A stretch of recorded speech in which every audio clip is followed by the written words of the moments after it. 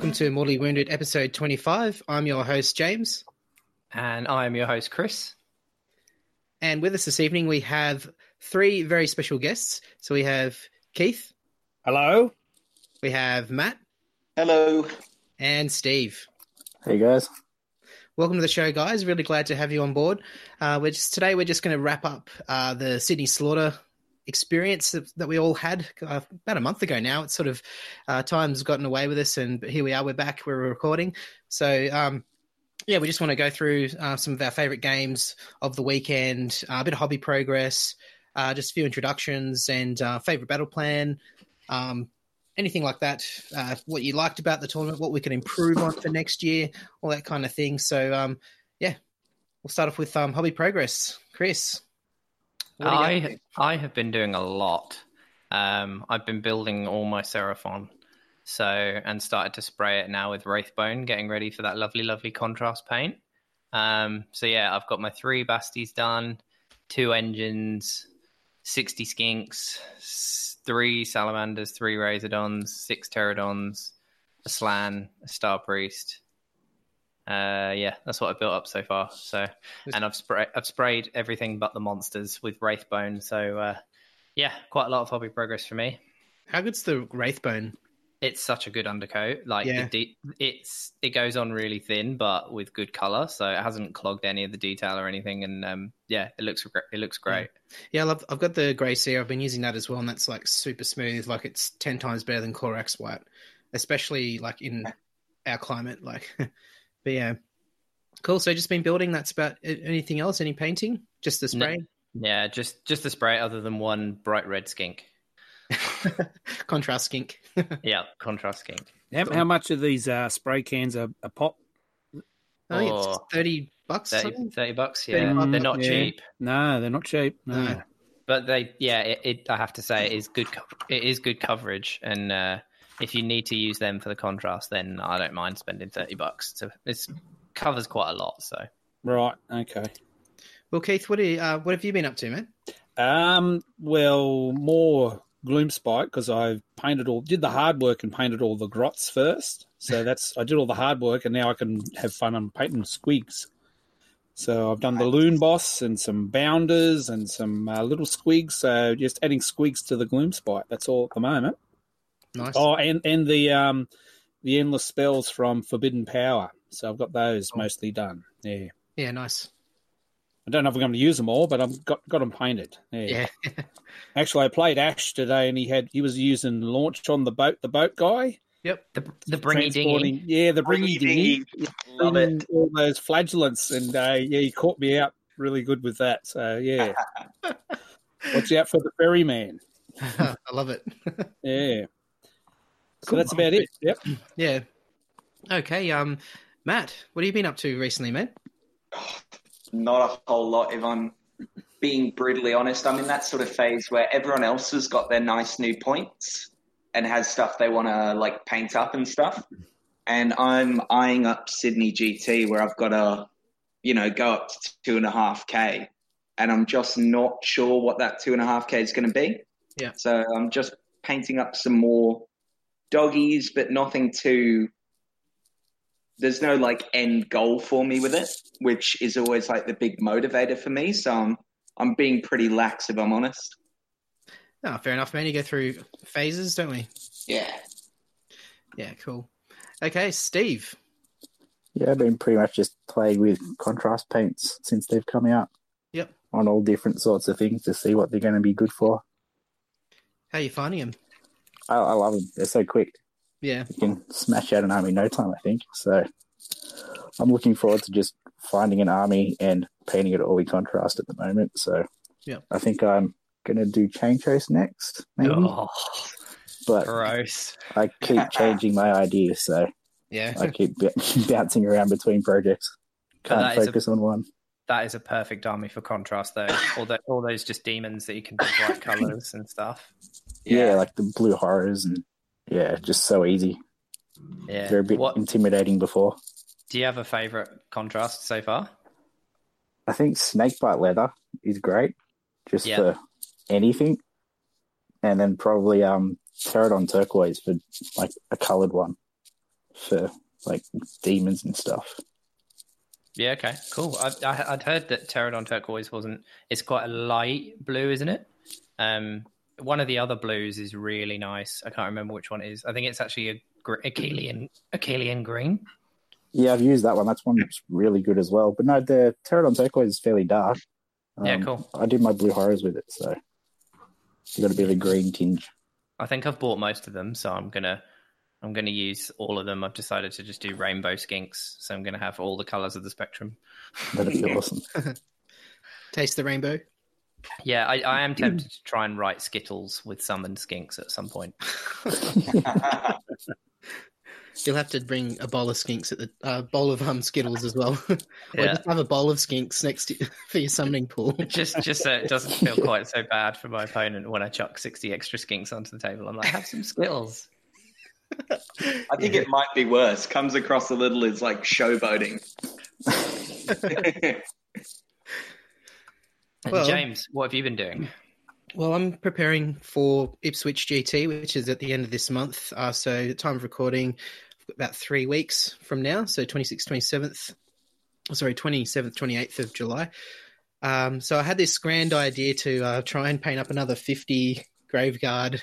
I've got a White King conversion that I've done using the Knight of Shrouds steed. Got Arkan's body, Arkan's cape, a few other bits and bobs. He's got Manfred's sword as well. So I'm really looking forward to getting into him and painting him up. I've also got to paint Reichnor, the Grimhaler, and another Mortis engine. So I've set myself the bar pretty high to try and get it done. But after this weekend, I've only just finished painting 20 of the Graveguard, which is just to make up my first unit of 30. Was hoping to take 2 units of 30, but I think realistically I'm going to be struggling to get it painted in time to a standard that I'm happy with. So the list is going to change. I'm probably going to, for bodies, I'll probably take, I'll have to take like another unit of 40 skellies or maybe even 60 zombies or something like that, just to take the pressure off the painting, and so I can really concentrate down and paint properly. What legion you're running?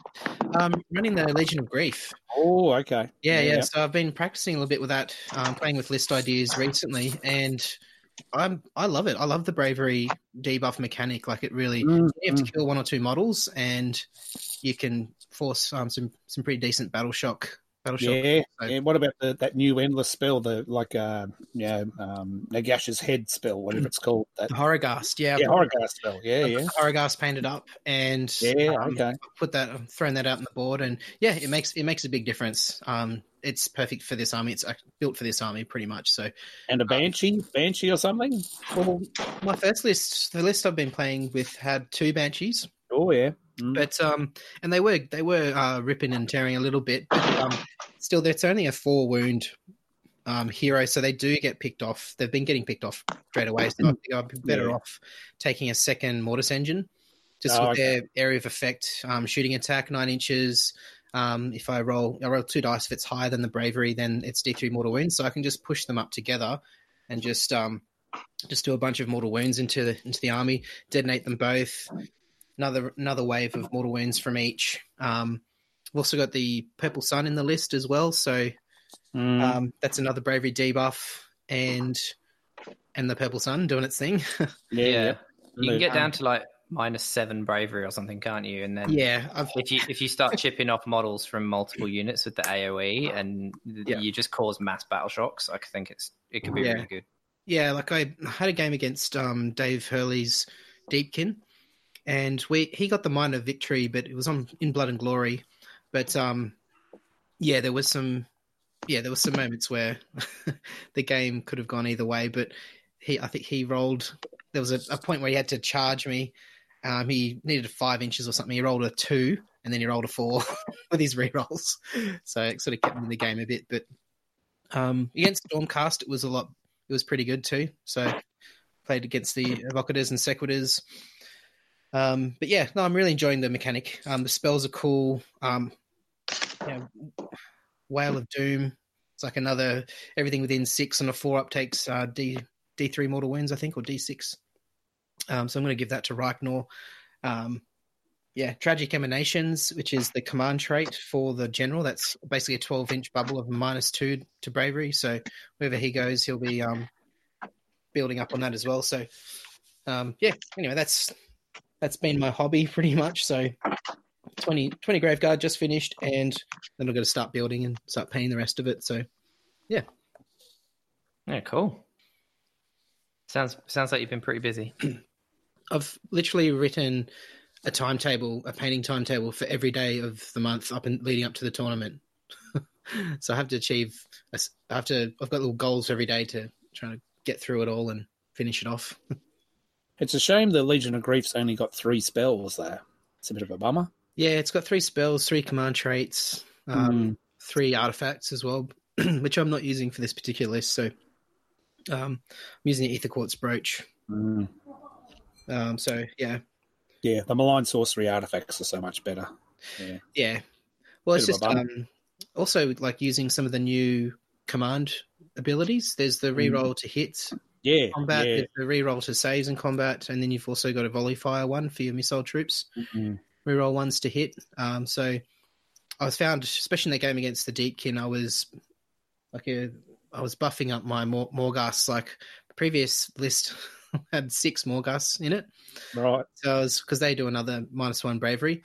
But after a couple of games with them, I've kind of gone, well, they really need that extra attack in Grand Host and Nagash, and the other heroes support like an extra attack from a vampire and a rerolls to hit from a Vampire Lord Zombie Dragon to really just to really kind of maximize them. But yeah. Yep, they're not summonable. You can't bring them back. Yeah, so they've got to compete with the Graveguard, Black Knights, Skellies. Yeah. Yeah. Cool. So let's move on. So let's talk about you guys. So, Matt. Yes. Welcome to the show. Thanks for coming on board. Shall we do spoilers? Sure. Matt Campbell won the event. Congratulations, Matt.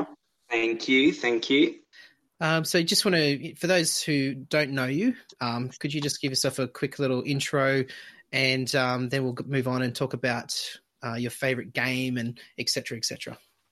Yeah, sweet. So for those who haven't met me, I'm Matt. I'm a Khorne and destruction connoisseur. So I'm all about the aggressive combat armies. I've been around in the AOS scene, especially the Sydney scene, pretty much since the beginning of AOS. I'm definitely more tuned in towards tournament gaming than necessarily hobbying, and definitely the gaming side is more my thing. Yeah, cool. That's definitely shows, because you took out CanCon as well, didn't you? Yeah, I did. That was obviously a big highlight for me. But I've had some pretty good success this year, especially. So hopefully it keeps going. Yeah, I'd say 2 events, and you've won both of them. Both with Khorne, 1 pre-book, 1 post-book. So good showing. Yeah. I'm just gonna keep trying to ride that wave, pretty much. Cool. It's time to retire and give someone else a go. Never. Yeah, no, don't talk to my missus, because she might agree with you, to be honest. Right. Yeah. So, Matt, do you want to just do a quick rundown of the list you took? Yeah, for sure. So, obviously, using the new Khorne rules, I've always been more into my demons and my mortals, and it sort of showed with what I ended up taking. So I took the Reapers of Vengeance Slaughter Host, and basically essentially the upside to that is the command ability it gives you access to.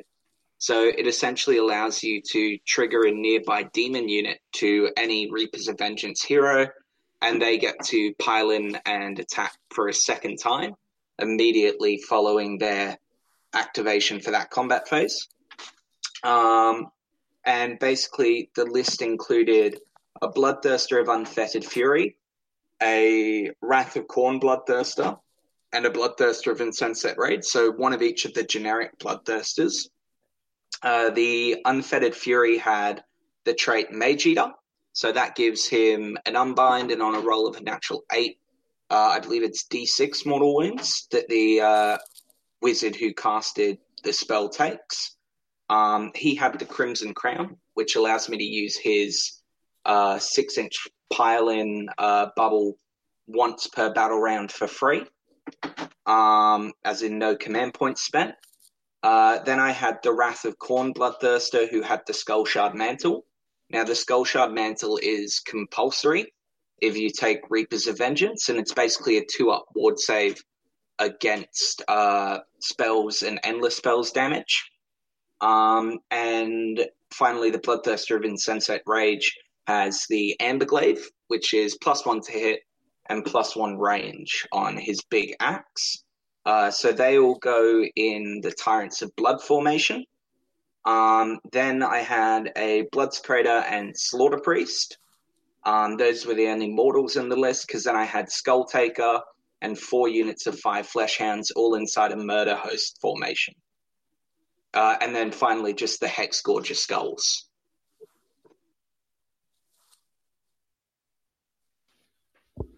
That's tidy. Yeah, so it finishes up dead on 2K.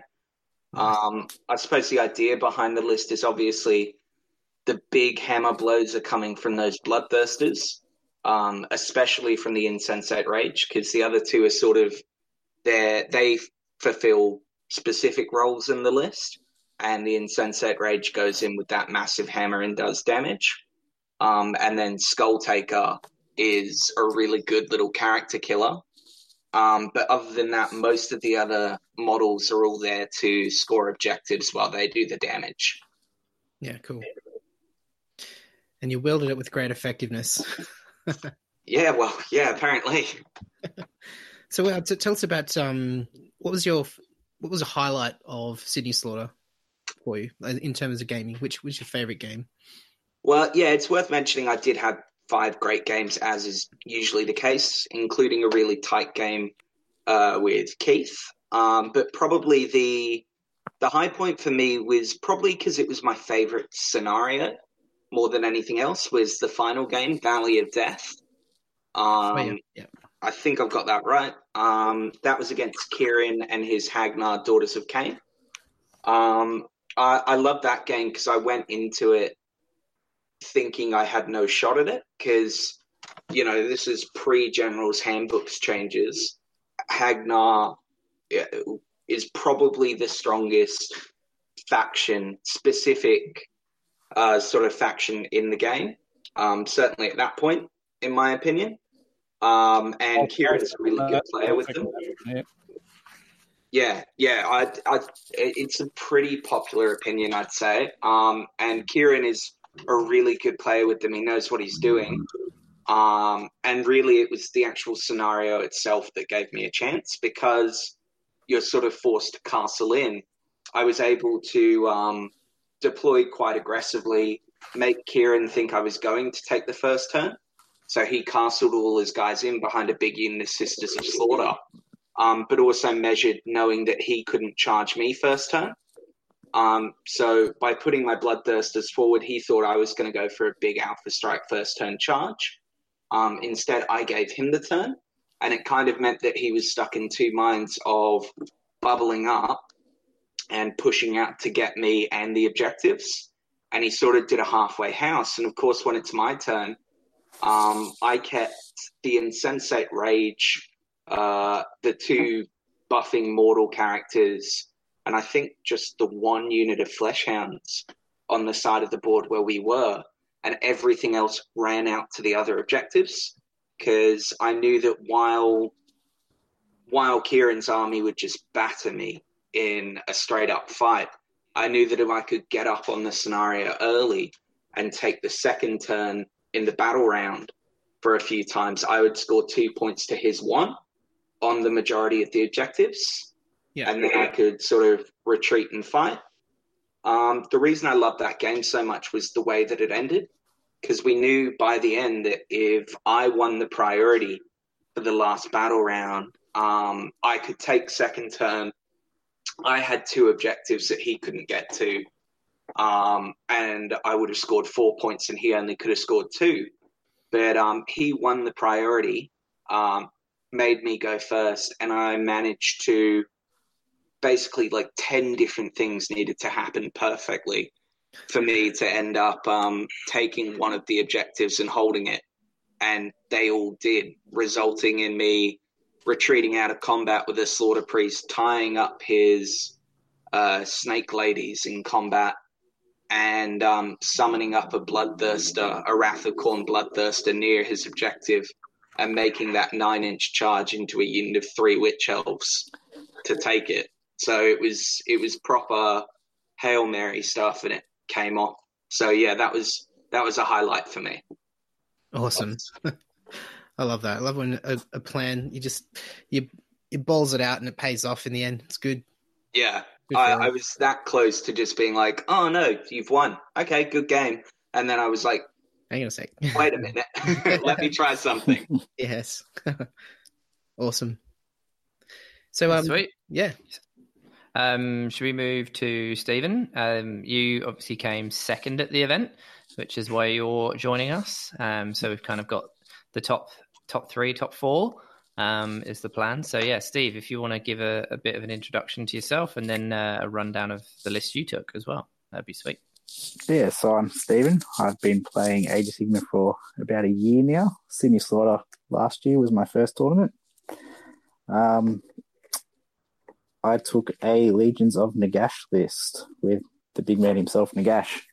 So the list was Nagash, a Necromancer, a Vampire Lord with the Aether Quartz Brooch on a Nightmare, and then 2 units of 5 Direwolves, 40 Skeletons, 30 Grimghasts, and the Palisade and the Spell Portal. So a pretty standard Nagash list, really, I think, from what I've seen around. But yeah, it was pretty solid. I was surprised. I'd only played 2 games with it before the event, so pretty happy with the result.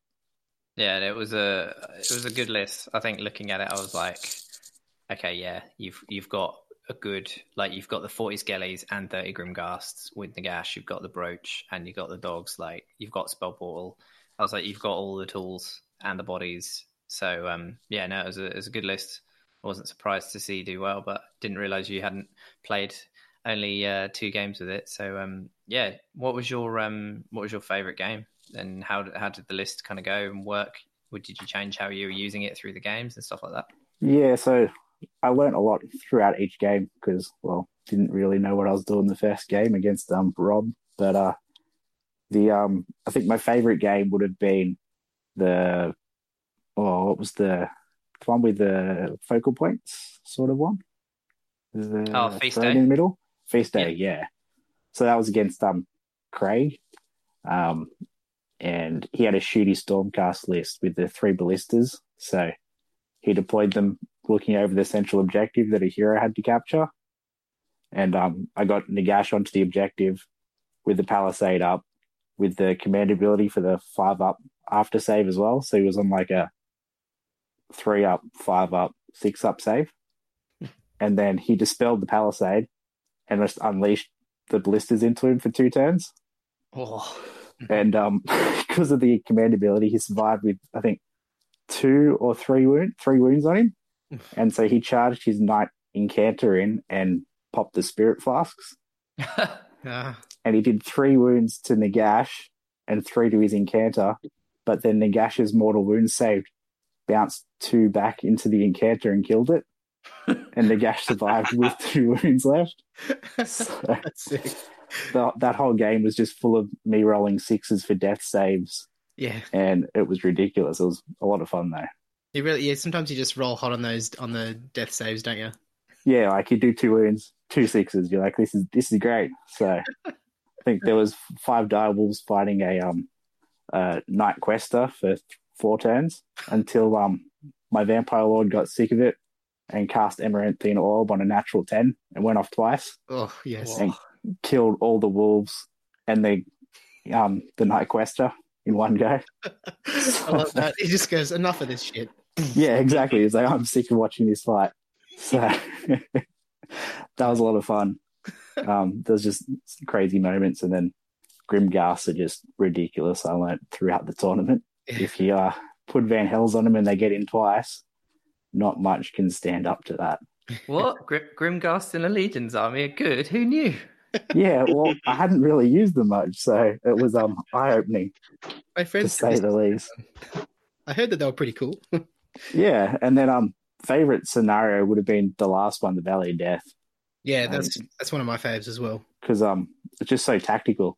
So yeah, like trying to work out what points you're going to score each turn and how it's going to turn out each. Like you just don't know what's going to happen. So yeah, that was a really tactical one, especially for the last game. So hard. Yeah.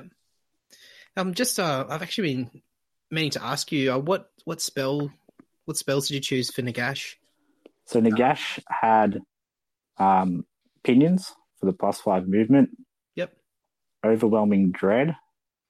And what was the other one? Vile Transference. Yeah. For some healing. Yep. And then Vampire Lord had Amaranthine Orb, and the Necromancer had Fading Vigor. Yeah, cool. Yeah, good spread. So and did you use Nagash fairly aggressively as well as a piece? Yeah, well, the second game, I had him behind a wall of either skeletons or Grimghast pretty much most of the time until the Grimghast got too far away generally. Yeah. But because he's still a beast in combat, and then with his spells, it's just like nothing can touch him. It feels like it anyway most of the time. Yeah, it's powerhouse. And Hand of Dust is just that constant threat that people keep trying to stay out of. Yeah. Did you get any off? Yeah, I Hand of Dusted a Stardrake first turn of the first game against Rob. So that was pretty epic. And then I Hand of Dusted a Lord Arcanum, so it wasn't as exciting. But yeah, I only went off a couple of times. Yeah. I did get a Rodigus in the last game at the end. But yeah, it's pretty hard to get it off consistently. Plus then there's the 50-50 chance to choose the right hand. Yeah. So it was a fun list to play though. That like Magic, all the scenarios having the realm spells. Yeah.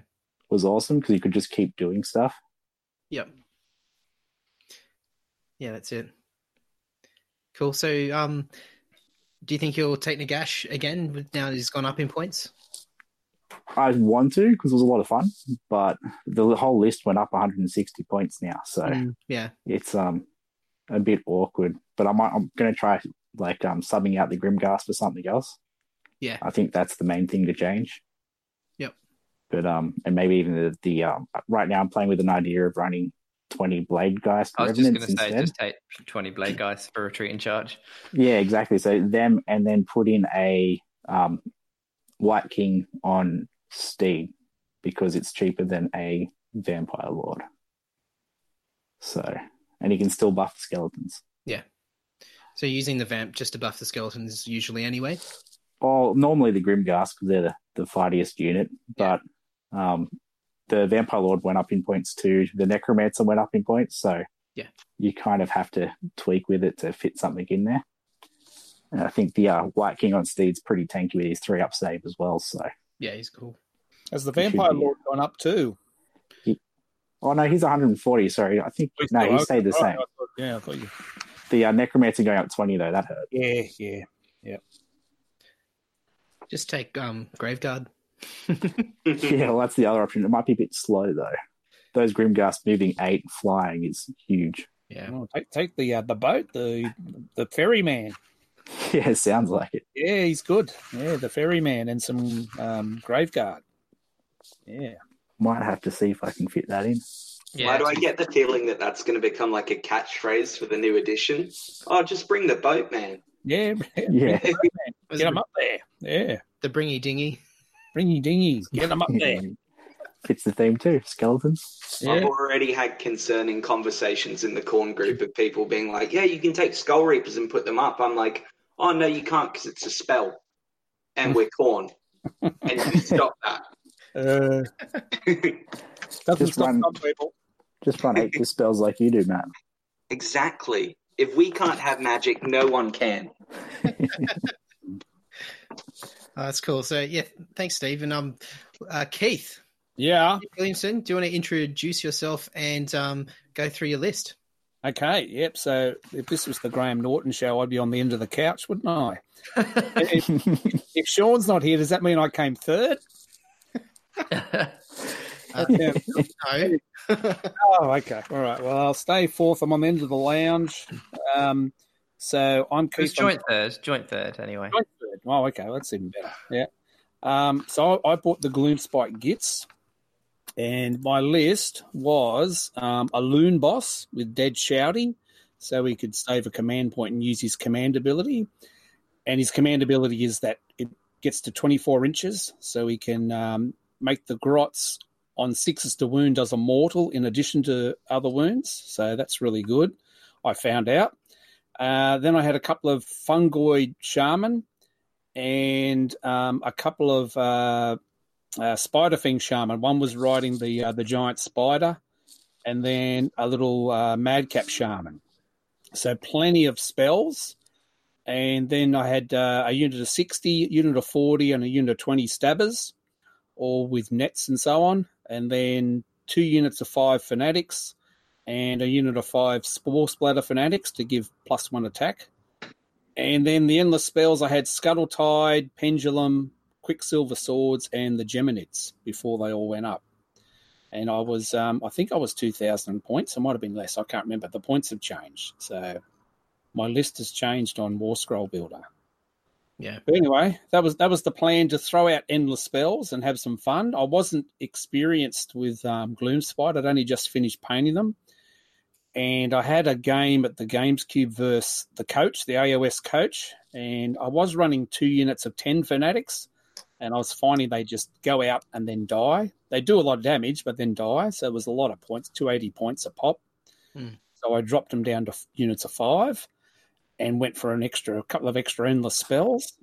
And it seemed to work out all right. It was so much fun throwing all those spells around. And that was the main guts of the army. Throw the spells out. They had to come in, and then the Grots would do some damage. And it worked out all right. Yeah. That sounds like a lot of fun. I've run an endless spell heavy list with my Legion of Sacrament. It is a lot of fun. It's probably the most enjoyable list I've played this year. And yeah, just having all those spells at your disposal it just adds that extra sort of layer of fun to the game. Yeah, and it makes the initiative roll really, really interesting, because, you know, sometimes you want to give it away because you just don't want those Geminids going through your combat unit again or something, you know? That's really good. They've gone up to 60 points, but I'm still going to run them because they're really good. Yeah. That's what really makes the turn, you know, see, because you would give it away and, you know, get to move those Geminids. So that's really good. Yeah, I'm toying with it too. I think there's a Seraphon endless spell list there with teleporting double slan, pushing them off, teleporting back, kind of thing. Yeah, so I've written a list that might play with that as well. So it does seem fun. Like, it's a lot of points, but I think it can do well. Board placement as well, just using them as blockers and stuff could be interesting. Yeah, or just blockers, put them in front of something so they can't get quite so many attacks on you and that type of thing. You know, yeah, they're really good. So. And good fun, and the Quicksilver Swords are good against Chaos. And then, I did it to Matt, and I got about 5 or 6 mortal wounds on one of his bloodbursters. And then he remembered that he had like a 2-up save versus spells. Yeah, you know that artifact I told you I had to take for Reapers of Vengeance. Remembered it at the last second. Yeah, remembered at the right time. Yeah, nearly made me cry. I thought, oh wow, look at this, but nah, didn't do anything. Yeah. Anyway, that was good. So, my favourite game. They're all good, and and my game versus Matt. That was my only loss. That's probably the game I remember most, because you always remember your losses more. And probably the last scenario was the Valley of Death, where I played the Mother of Dragons, Rob. Yeah. And it's probably because it was the last game I probably remember it best, but it was a good scenario. And my only plan was because I was bolted up in this corner and he had 2 Star Drakes that were going to come and get me. I was going to try and hand a Gork a unit over onto one of the objectives and hang on to it, but I failed to get the spell off. So then he's into me with the 2 dragons, and he's, eating netters, fighting, now they can pick out guys out of the unit, so he's eating netters, and then he's not minuses to hit and everything, and he's just slaughtering me. And then the second turn, I got the hand of Gork off over onto one objective, and got a few endless spells through the dragons. And at one stage, one dragon died, the other one was running away, and I chased him down with this giant spider. And under the moon, you do mortal wounds on a 5+. So under the bad moon, I tanked or spiked about 9 mortal wounds onto the dragon.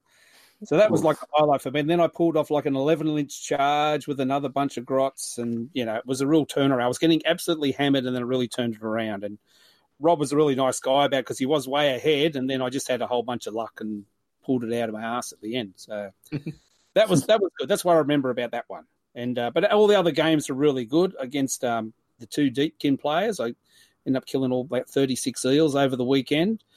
But those games I was way behind, and then just came back at the end. So I had a lot of luck. Yeah. So I'm only here by sheer luck, I'd say. The dice gods.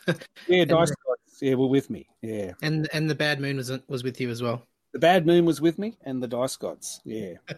But it was good, and all the scenarios were interesting and good, But so. What did you find was the most kind of? That's just what I remember. Consistent. If you asked me about any other game, I could just tell you. Sorry, go on. In my army, yeah. What was the most consistently effective unit? Yeah. In my army, the most resilient. If somebody comes in and charges you and kills 20 grots, if you're near the Loon Shrine, you don't care, and then you're going to hit them back, and you're going to tie them up. The nets can put out a lot of damage. The Loon Boss's command ability, doing an extra mortal wound when a 6 to wound, you can get extra attacks from the spore splatters. So I was really surprised how resilient the grots are and how much damage they can put out. Just chips away. And then if you've got a really big threat, you can throw something like the pendulum into them or something like that, So yeah, I can endorse the grots being really good. I spent our whole game not either wanting to fully engage one unit or not engage them at all, because I knew as soon as he got to fight with his grots into my bloodthirsters, they'd melt. And so I was like, all right, we've either all got to attack and wipe out that unit, or no one's going into it. Yeah. And that was an interesting game because we had to fight over that middle objective. And I did hold it for a couple of turns, but then you just came and bullied me off them with the 3 bloodthirsters at once, Well, yeah, I pretty much moved everything up there and just kept enough on my objective to stop you teleporting in there and nicking it, but everything else moved up. Yeah. No, it was a good game. I thought I had you for a little while early on, but then, I was sure you had me for a little while. I even had the last bloodthirster was running away with 9 wounds on him or something. That was one of my secret objectives, and I remembered that late too, and I was like, oh no, you're running away. You're not sticking around. Yeah, I handed Gorked over there, tried to get him, but couldn't get him. Yeah. No, they're all good games and all good opponents, No drama, good fun. For sure. Yep. And it was well run by you guys. Everything on time. Yeah, food was good. Beer was cold. It was good. Oh, thank you. Good. And I mean, James, you obviously played all 5 games as well. So, what was your favourite scenario? Oh, okay. I played the Buy Buster all weekend. I was playing, then I wasn't playing, then I was playing, then I wasn't playing. But then, I played. So I played Beth. I can't remember the rest of my games. But probably my highlight was actually probably my last game with Jeff Gaylor. He had a beautiful sort of 8th edition High Elves army that he rebased and brought over to Age of Sigmar, and beautifully painted. He had like a whole ton of Phoenix Guard. He had a beautifully painted Anointed on dragon, like the old school dragon, like Imric sort of style dragon. And yeah, it was just a real tactical, fun, interesting game. Like it was, that's probably my highlight. So yeah, thanks, Jeff. Just in case Jeff's listening, he's a wanker. So carry on. He's an old mate of mine from a long way back. Yeah, the old Warhammer days, but he's still a wanker. All right, carry on. Sorry. For balance there, I also played Jeff. I played him in our first game, and his high elf army made me so wistful. Like I love AOS, and I would never go back and never change it for the world. But it's just like looking at it, I remember like being a kid and reading those high elf codexes and being like, oh, yes. He's not a bad guy. He's my practice partner for any AOS games. Yeah, cool. Yeah, he's always fun. He always gets right into it, and he's always fun to play. He's always if I can just do this, it's good fun to play. Yeah, there was kind of this moment where I was just like kept on. It was a very thematic game because it was the elves versus the undead, and he just kept killing my stuff, and I just kept bringing it back and throwing at him. So it was like this epic sort of, very thematic. Undead just keep rising, keep getting thrown at him. He just kept having to keep killing him and killing him and killing him, which is a bit of a theme throughout all of the games, actually, because I just took like a hodgepodge kind of death Legion of Night list with like no real sort of purpose, but it was just a lot of small units pretty much, and it has actually proved to be quite like effective. Like I was able to do a lot with the list, very flexible. But being the buy-buster, I wasn't exactly playing for sheep stations, as they say. But I had the pleasure of playing Beth Bigwood as well. So worthy of a mention there. She had her Seraphon, and I was trying my hardest, Beth, to not win that game with you. But you just didn't get on those objectives, Beth. What's going on? But I found out later that she was actually playing for the wooden spoon, which would explain that. But yeah, so yeah, well done, Beth. And so that's it. That's it for me for Slaughter as far as the gaming side of things goes. Yeah, cool. So interesting. All four of you said that probably favorite scenario was Valley of Death. So I'll take those mechanics and stuff on board. Yeah. For next year, there obviously people enjoyed them. Was it mostly the alternating points part of it, the 2 versus 1 if you go second versus first in the battle round, or was part of it being pushed in? Like, I think a bit of both. It was like a different deployment.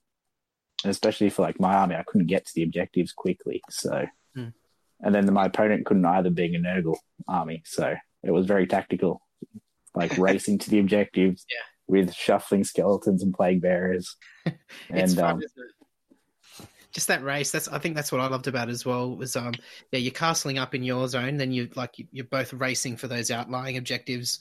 Then you've got that, when do I strike? Do I try and go in and take theirs? I've still got to protect mine. Are they going to attack me? There's just a lot of to go through, and then you always like end up sort of wanting to give that first turn to your opponent if you win the priority, which kind of just flicks it all around sort of thing. So it's good. Yeah, I agree. Well, one, I love the different deployment because, unlike anyone who's spoken so far, my army is quick, and it was the thing that gave me the fighting chance in that game, just to be able to be like, yeah, we're all going this way. Like, you can have these 2 objectives, we're going to go take those ones.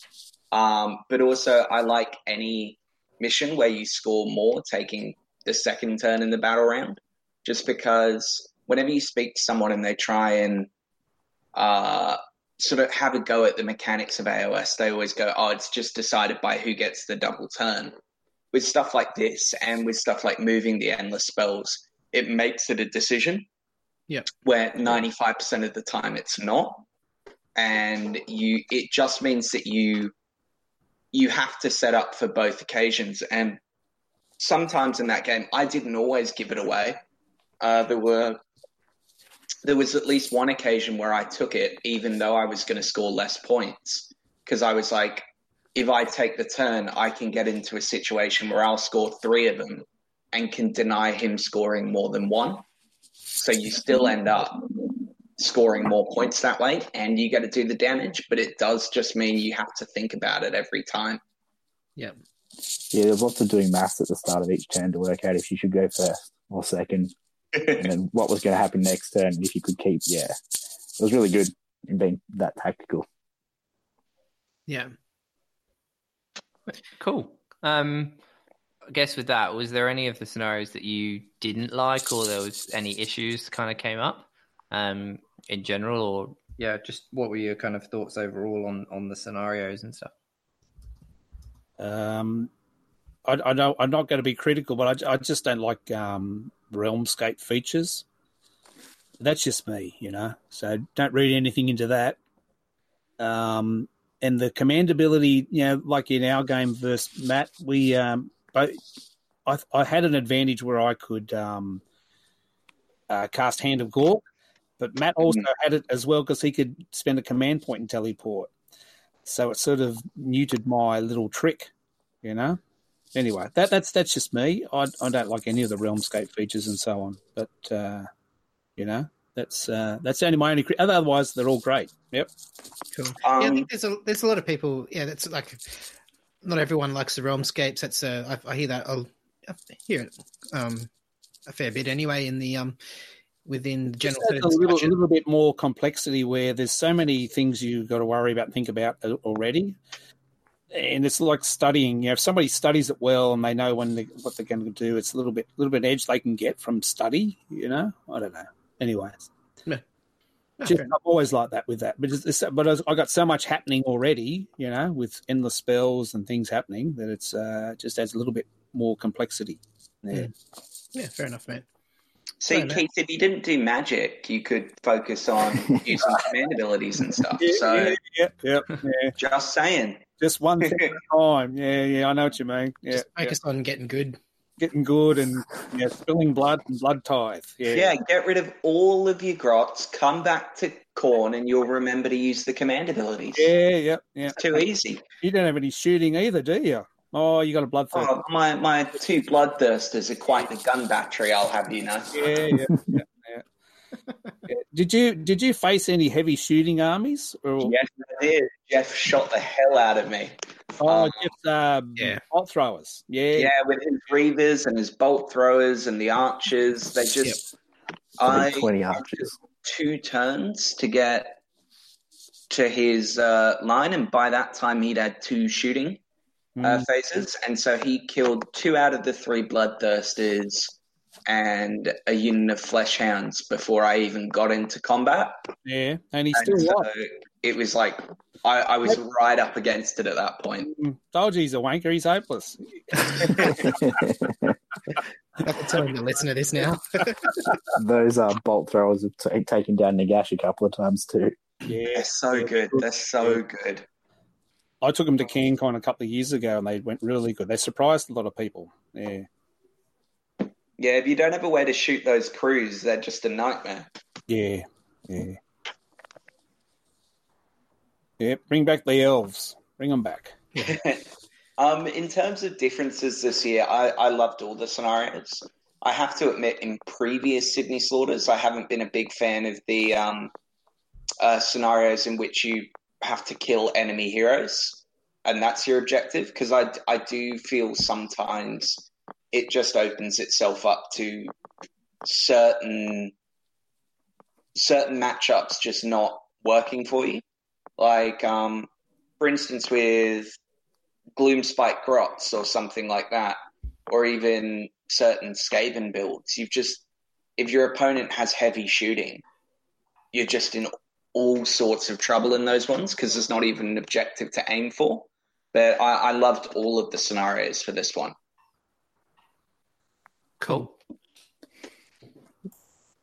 The realm features were a good bonus, I thought. Just giving you those options and things you had to consider later in the game.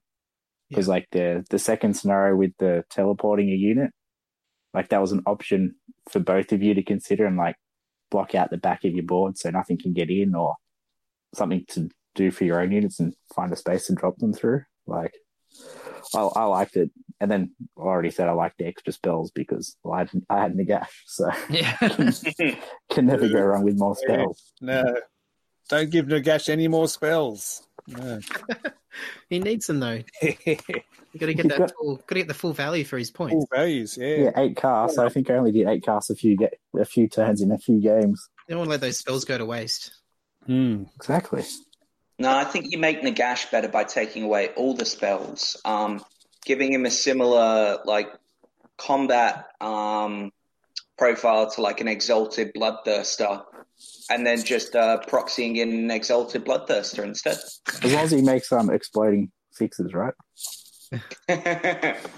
Yeah, I'm fine with that, to be honest. Yeah, more of that.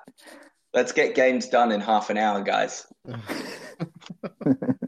Yeah, I had a Bloodthirster charge over the wall of 30 Grimghasts in the second game and pile in twice and blow up Nagash in a turn. It's so good. It was ridiculous.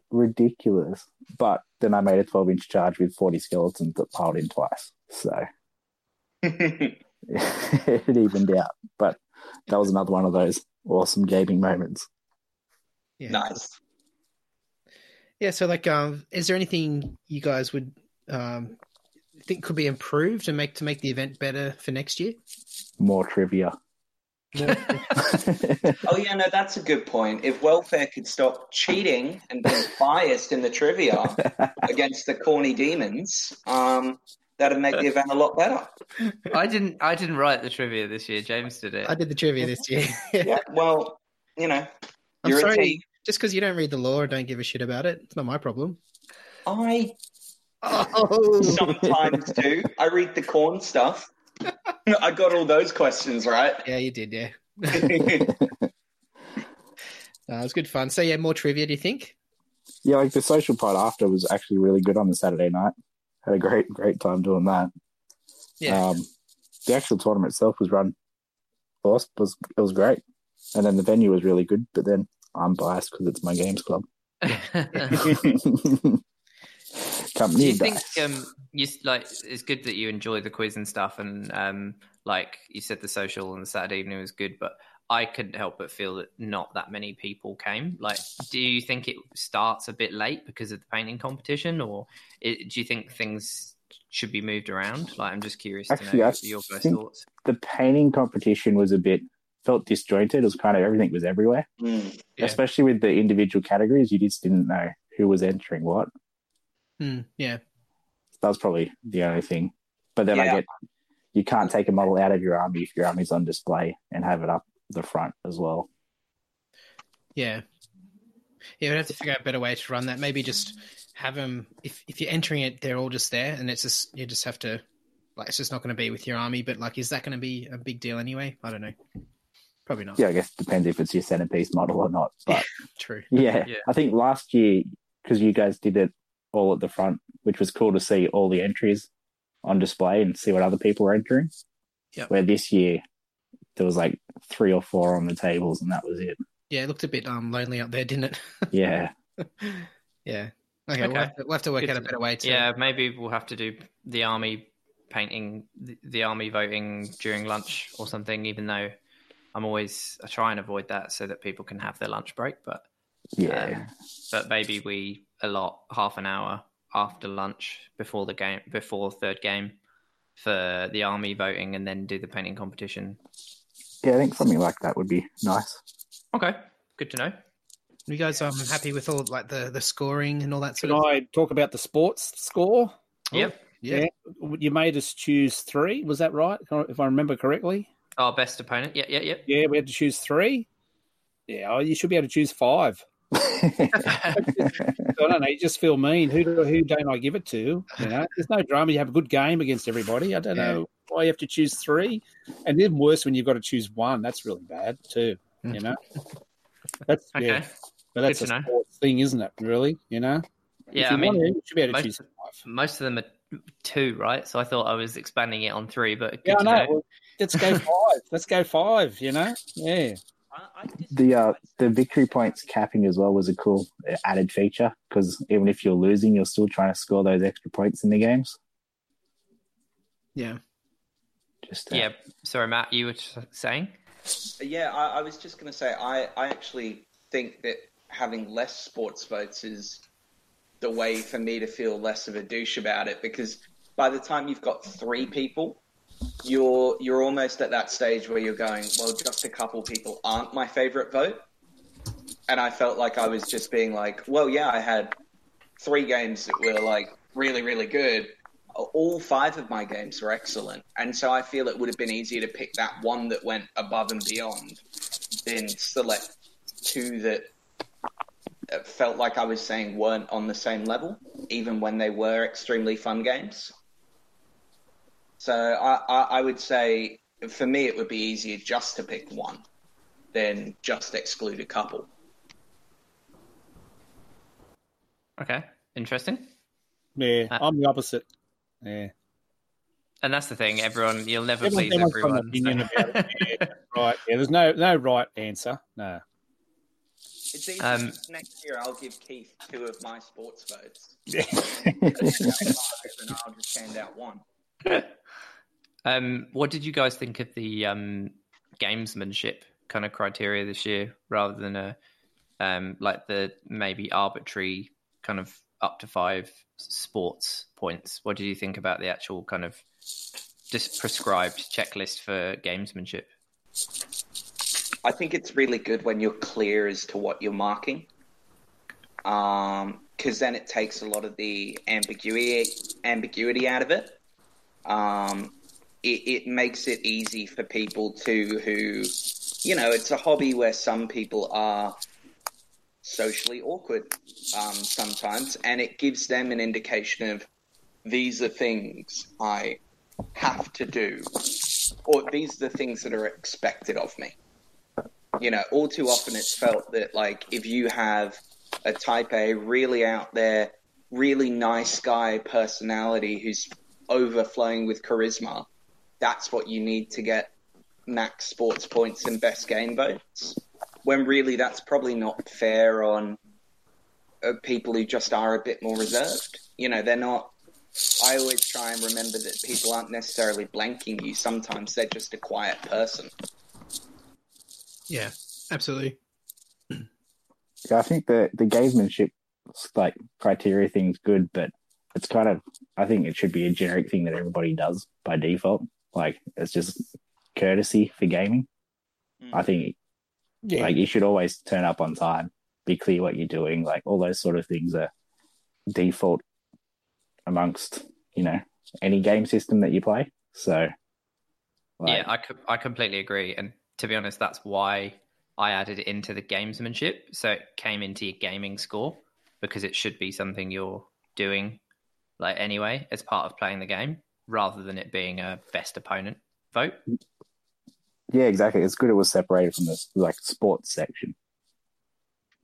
Yeah, I think it was good. Yeah. There's a sort of certain criteria. Everyone's expected to do that, and that's good. Yeah. I mean, we're all a bit weird. We're all war gamers. We're all a bit weird. Exactly. Business, have a look in the mirror. Yeah. Yeah. If anyone knows Keith online, he's got his particular his Facebook picture. It's one of the orcs from the Lord of the Rings. And it's very apt because we're recording at the moment, and every time he talks, this little icon of that orc face just pops up, and it's hideous. That's me. I think I'm Australia's oldest Age of Sigmar player. So yeah. I'm sorry, Keith, but it does kind of look a little bit like you as well. It's the same nose. Yeah, and the grimace. Oh, rolled double one again. Yeah, that's it. Mm-hmm. Cool. Well, I think we might take a short break there, and then we'll come back and we'll talk about a few more things. Going gets tough. When my gun gets rough.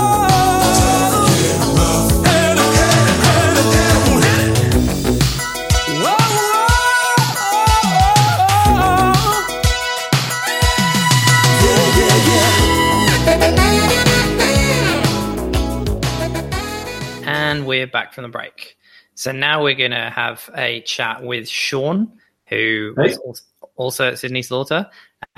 He was unable to join us when we were chatting with the rest of the guys, but we've got him on now.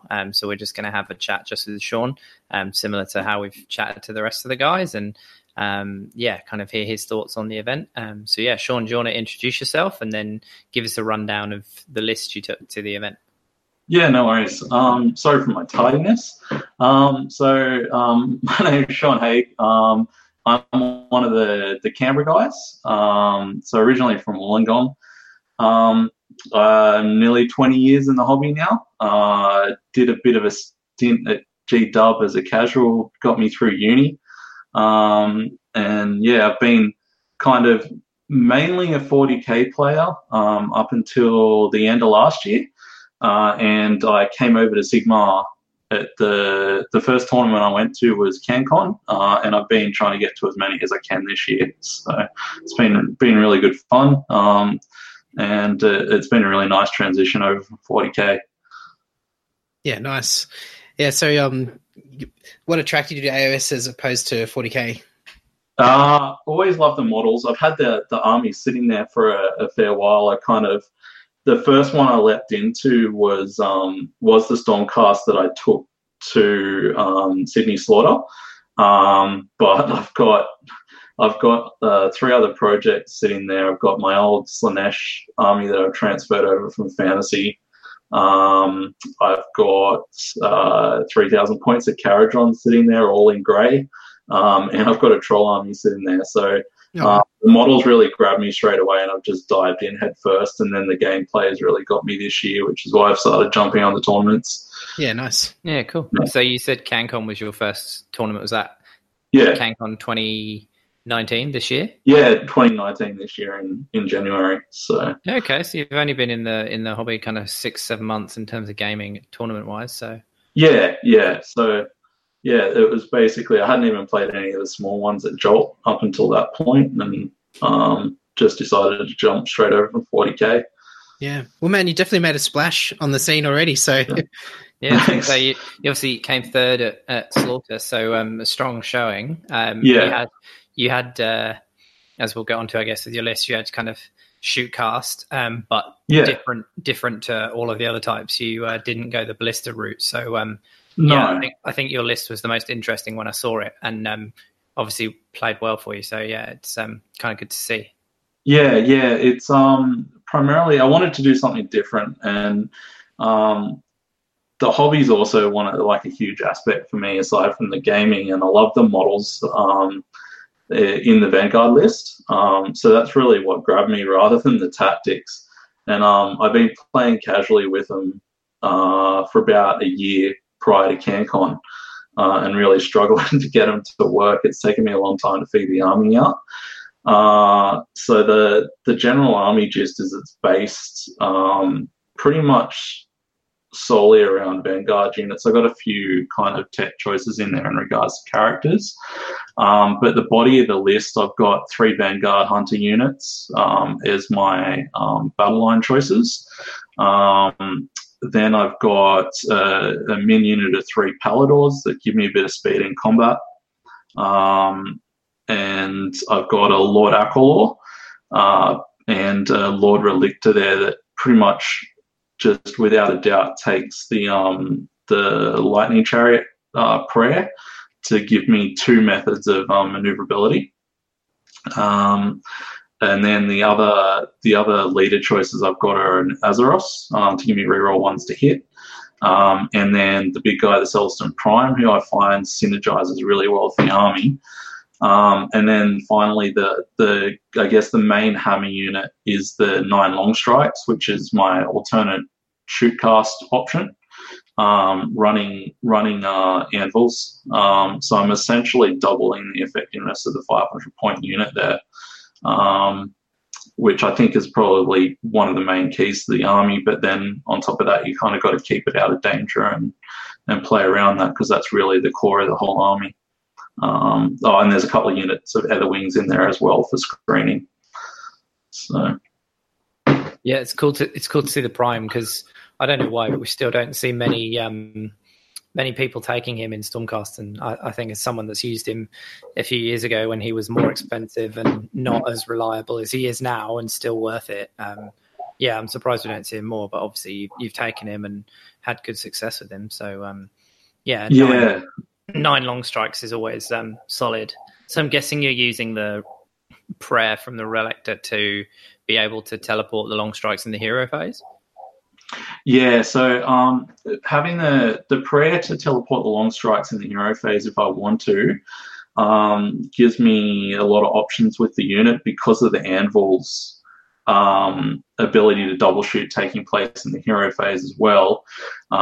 If I have a hero kind of more forward position will give me better range to other parts of my opponent's army, I'm able to actually teleport them in range provided the prayer goes off. Sometimes it's a bit devastating when it doesn't, but teleport them towards another hero and then use that hero to use the anvil's ability and give me a wider range of targets, because the range of the long strikes is pretty considerable in AOS, I've found, compared to most things at 30, but a lot of the time you don't want them in that. It's kind of risk management. You don't want them too close to certain targets. So the ability to kind of bounce them forward with the prayer, and then even if you need to, grab them with the Lord Akwal or later in the end of the movement phase and then rip them back out, gives you a lot of movement shenanigans to kind of play with that unit. Yeah. And I guess along the lines of you talking about the Celestant Prime, that while I was kind of playtesting the army in more friendly games, that was probably the component of the army that was missing for quite a while. And once I added that, it came together because I was lacking the punch onto objectives that the Prime really gives me now at a key time. And because the army is quite defensive, I'm usually able to keep him in reserve for a pretty long period, bring him down turn 3 at least, sometimes turn. Yeah. Yeah, turn 3 is good. I was going to ask, do you bring him down early or do you save him up for the late game? So yeah, generally trying to leave him as late as possible. If I get pinned in place in some occasions, I do have to bring him down early, but it's kind of usually to get myself out of trouble more than anything. Cool. Yeah. Did you ever find, obviously, because he's a hero as well, do you ever use the anvils to just let him attack in the hero phase? Because, he can be a bit of a beat stick as well. So yeah, it's a good thing to have happen, but I guess it's very situational for that to occur, because you really have to kind of get the double turn or have him survive a charge. And usually if people are going to pick on him, they're going to pick on him with something big enough to kill him in one round before he hits back. But yeah, I found against horde units, it's quite handy if you kind of sort of bank on the double turn a little bit with the expectation of, even if you don't get it, you're gonna likely be able to survive the horde unit's attacks, because it is high armor save and decent amount of wounds. You can look for that, I guess, full 3 rounds of attack in a row if you do get the double turn and he's already tied up in combat. Yeah, cool. Yeah. So do you want to just talk us through maybe your favourite game from Sydney Slaughter, the scenario or the game, if they were two ones? Or Yeah. I guess the favourite game was the 4th game against Brogan Clark. He was on running Ironjaws. The list was pretty hard counter to mine though, and it was in the Bad Moon mission, which was it was quite challenging, I thought, from the outset for my army, because it was very focused on the center objective for the first couple of turns of the game. And given my army likes to skirt the edges on the first couple of turns, I really had to kind of give up some points early on, and kind of give him the lead and try and drag it back. And it was pretty high stakes, I guess, because we were both on on a few wins going in that, and it was heading towards the last game, and it was just a bunch of fun. We had some really good laughs, and the terrain rules for that mission were messing with me quite heavily too. I think from memory it was the mission where it was 1 or D3 piece of terrain were pumping out D3 mortal wounds on units. So I'm usually trying to anchor down in terrain, and I was second guessing that kind of all game whether I wanted to put the elite units near cover and out of harm's way, or whether I wanted to kind of sit in the open and not get hit potentially by those mortal wounds. So yeah, it kept me on the toes a fair bit. Yeah. And it ended up coming right down to the end. Most of my games actually did for the whole tournament, came down to like the last turn or close to. And I managed to sneak past him on the victory points on the last turn of the game. So nice. Really good. Yeah, it sounds like he had a good game with Brogan, because he actually got best sports for the event too. So I'm guessing he got your best opponent vote. Yeah, he did. Yeah, it was a tough choice. I had great games all weekend. No complaints at all. So had really good opponents right across the weekend. That was a great part of it. All the games were in really good spirit. So yeah. And two beautiful armies on the table there as well. So for people who haven't seen Sean's army, it's kind of you got the blue, that kind of metallic shining sort of blue pauldrons and things like that. So it looks amazing. And your display board looks amazing too, like really colourful, really draws the eye to it. That realm gate you've got on there, and the tree and the foliage and all that sort of stuff. It's really cool. Yeah. It's the army theme wise is based in Ghyran, so Realm of Life, and I've got a lot of kind of jungle foliage on the bases and things like that, and then the Stormcast themselves are painted up in Vallejo chrome, so they're pretty shiny. And some glossy blue bits and things like that. So. And you also took home a painting prize. What was the category again? Open. The masterpiece. Yeah. So I didn't realise you guys were having the painting competition. I only just noticed on the morning me and Dave were leaving up to Sydney, and I just paint up kind of display pieces to throw in cabinet at home. There's a break between painting units for my armies. Yeah.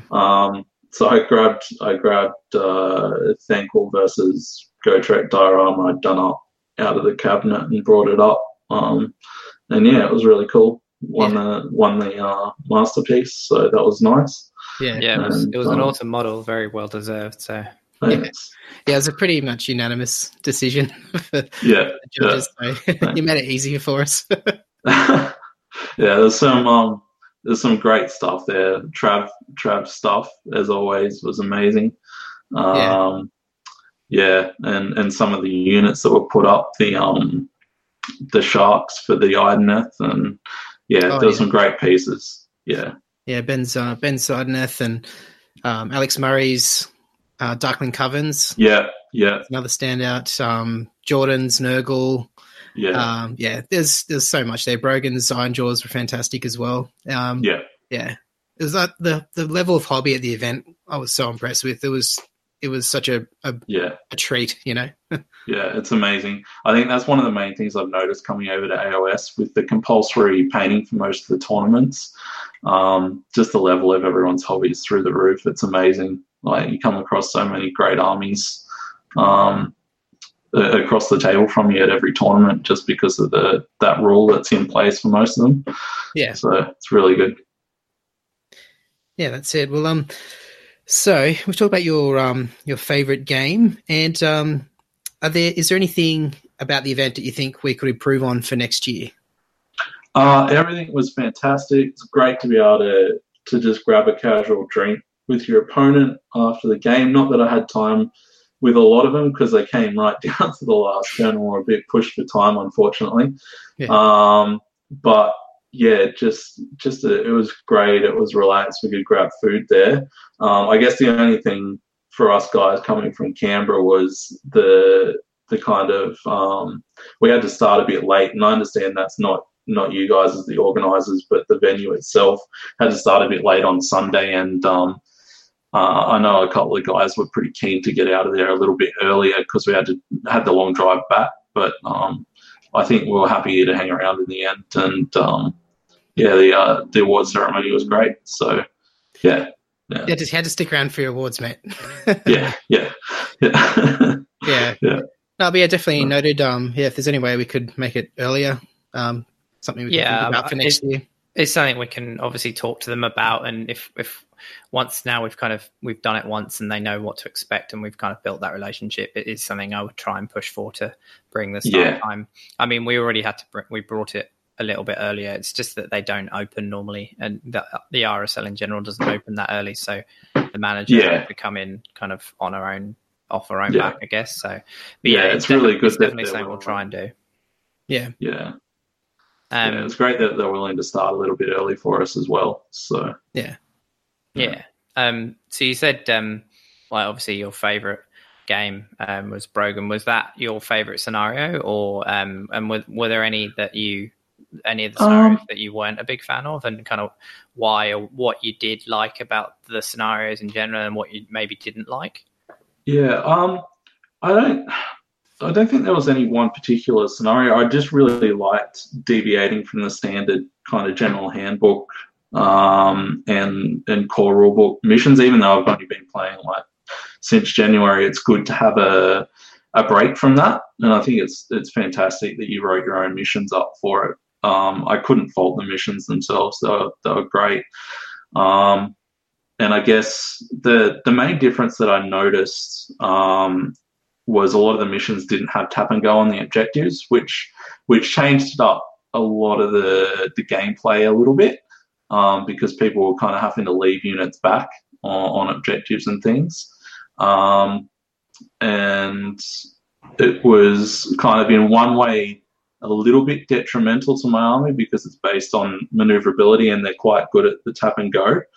But at the same time, it was kind of beneficial because I was having my opponents having to leave units in place rather than pursue my army across the table as quickly as well. It was an interesting difference in gameplay. And I loved kind of all the Realmscape features, really adding an extra dimension to the game that I had to think about because a lot of them affected me quite heavily. I was lucky I didn't have any of my opponents kind of teleporting on top of me during some of the missions that offered the teleportation that's not normally there, because that's something my army I've really got to think about dealing with, and if it happens at a random time it can become quite tricky. And then the last game was the Realmscape feature was probably the most painful one for me because it was hitting all the units that were within the board edge range, which is generally my army. So I think I lost a good 6 or 7 models during that mission, getting whacked with mortal wounds for staying near the edge of the table. And I had to kind of balance losing the models from that with losing the models from my opponent catching me. So it was interesting. It was good. It threw a nice twist on, and the secondary missions were quite difficult to achieve, which I thought was good. They weren't an auto achieve on most of the missions. You had to work for them quite a bit, which was really good. Yeah, that's good. We didn't really touch on the secondaries actually with the other guys. So we just chose to use the Games Workshop release secondaries anyway.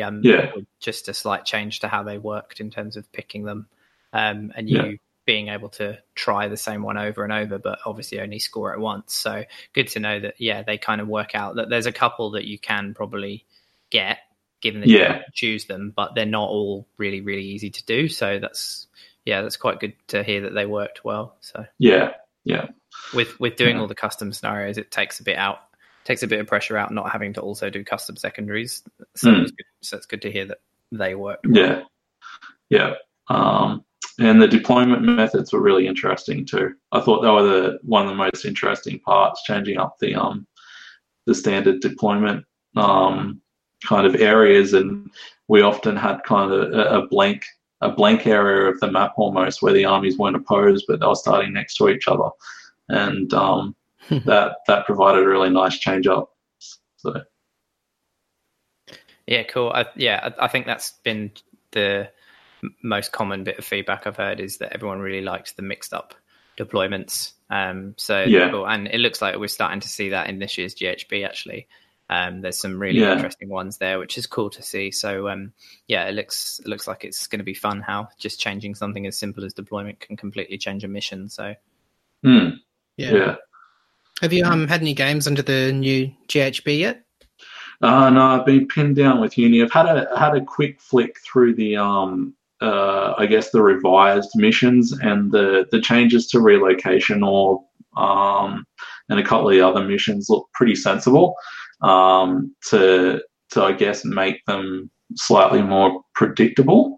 And some of the burning objective ones, carrying them out longer in the game before that can occur, I think is a good choice.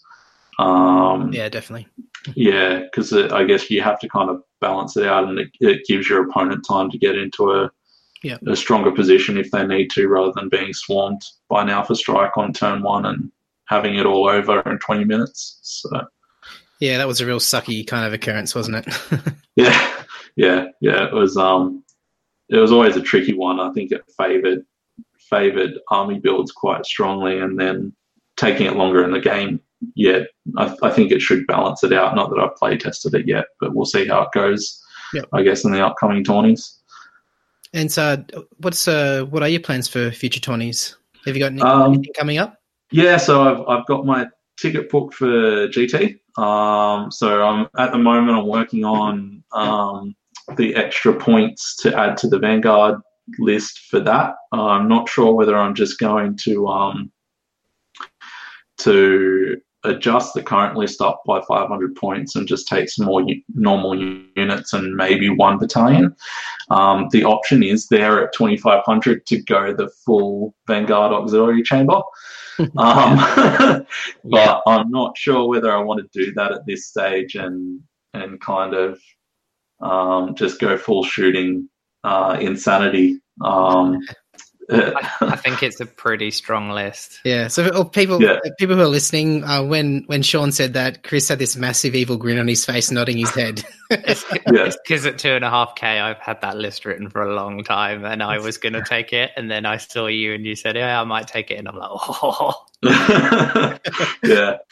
So it's there teasing me.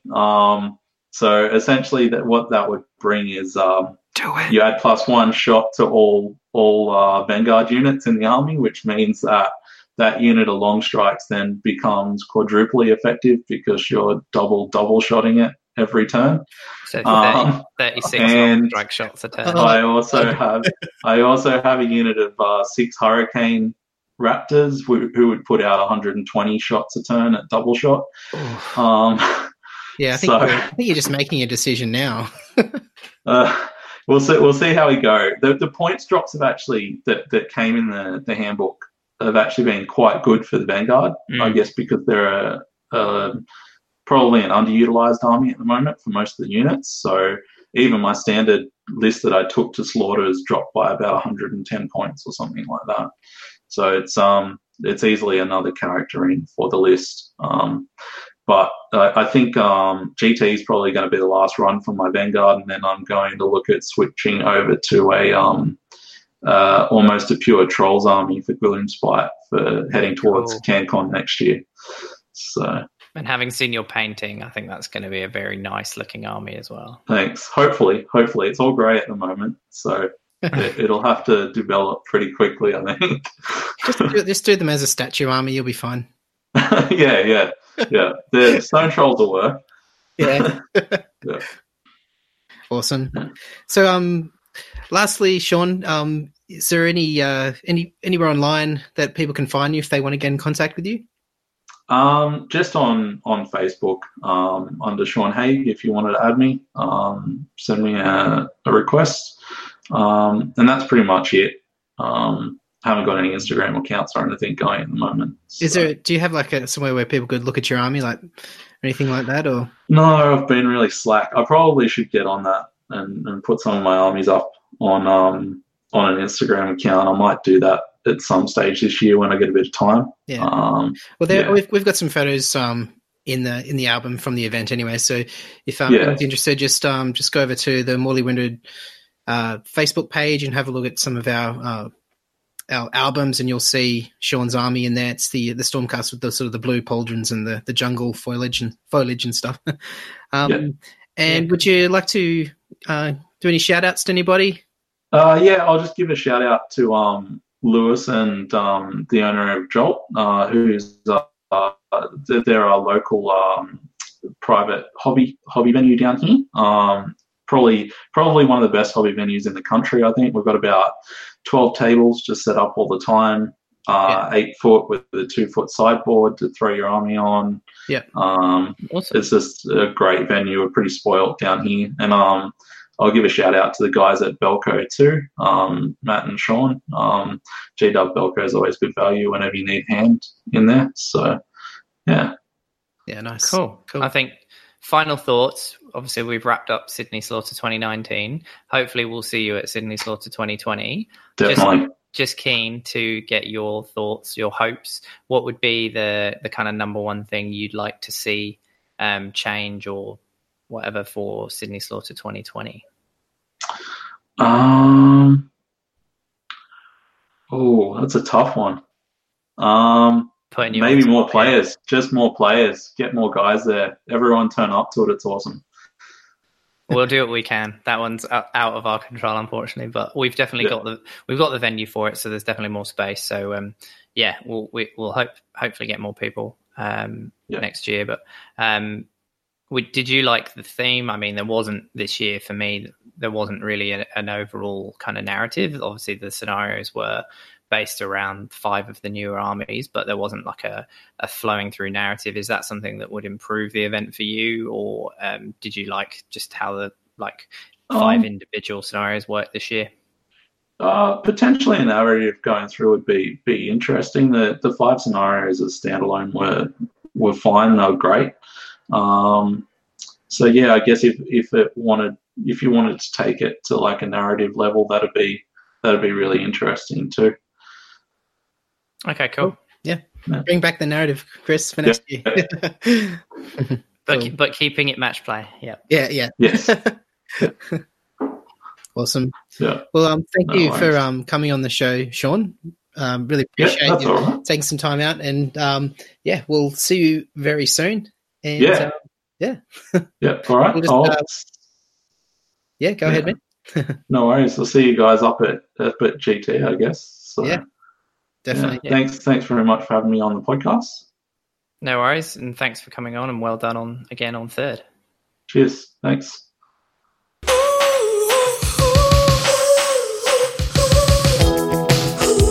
Can I touch you? Can I touch you? And do the things that lovers do. Can I touch you? Ooh, wanna hold you. I gotta get it through to you. Go and get stuff. Go and get stuff. Go and get rough. We'll go on to talk about the General's Handbook 2019. Guys, what are your thoughts? Have you had any games?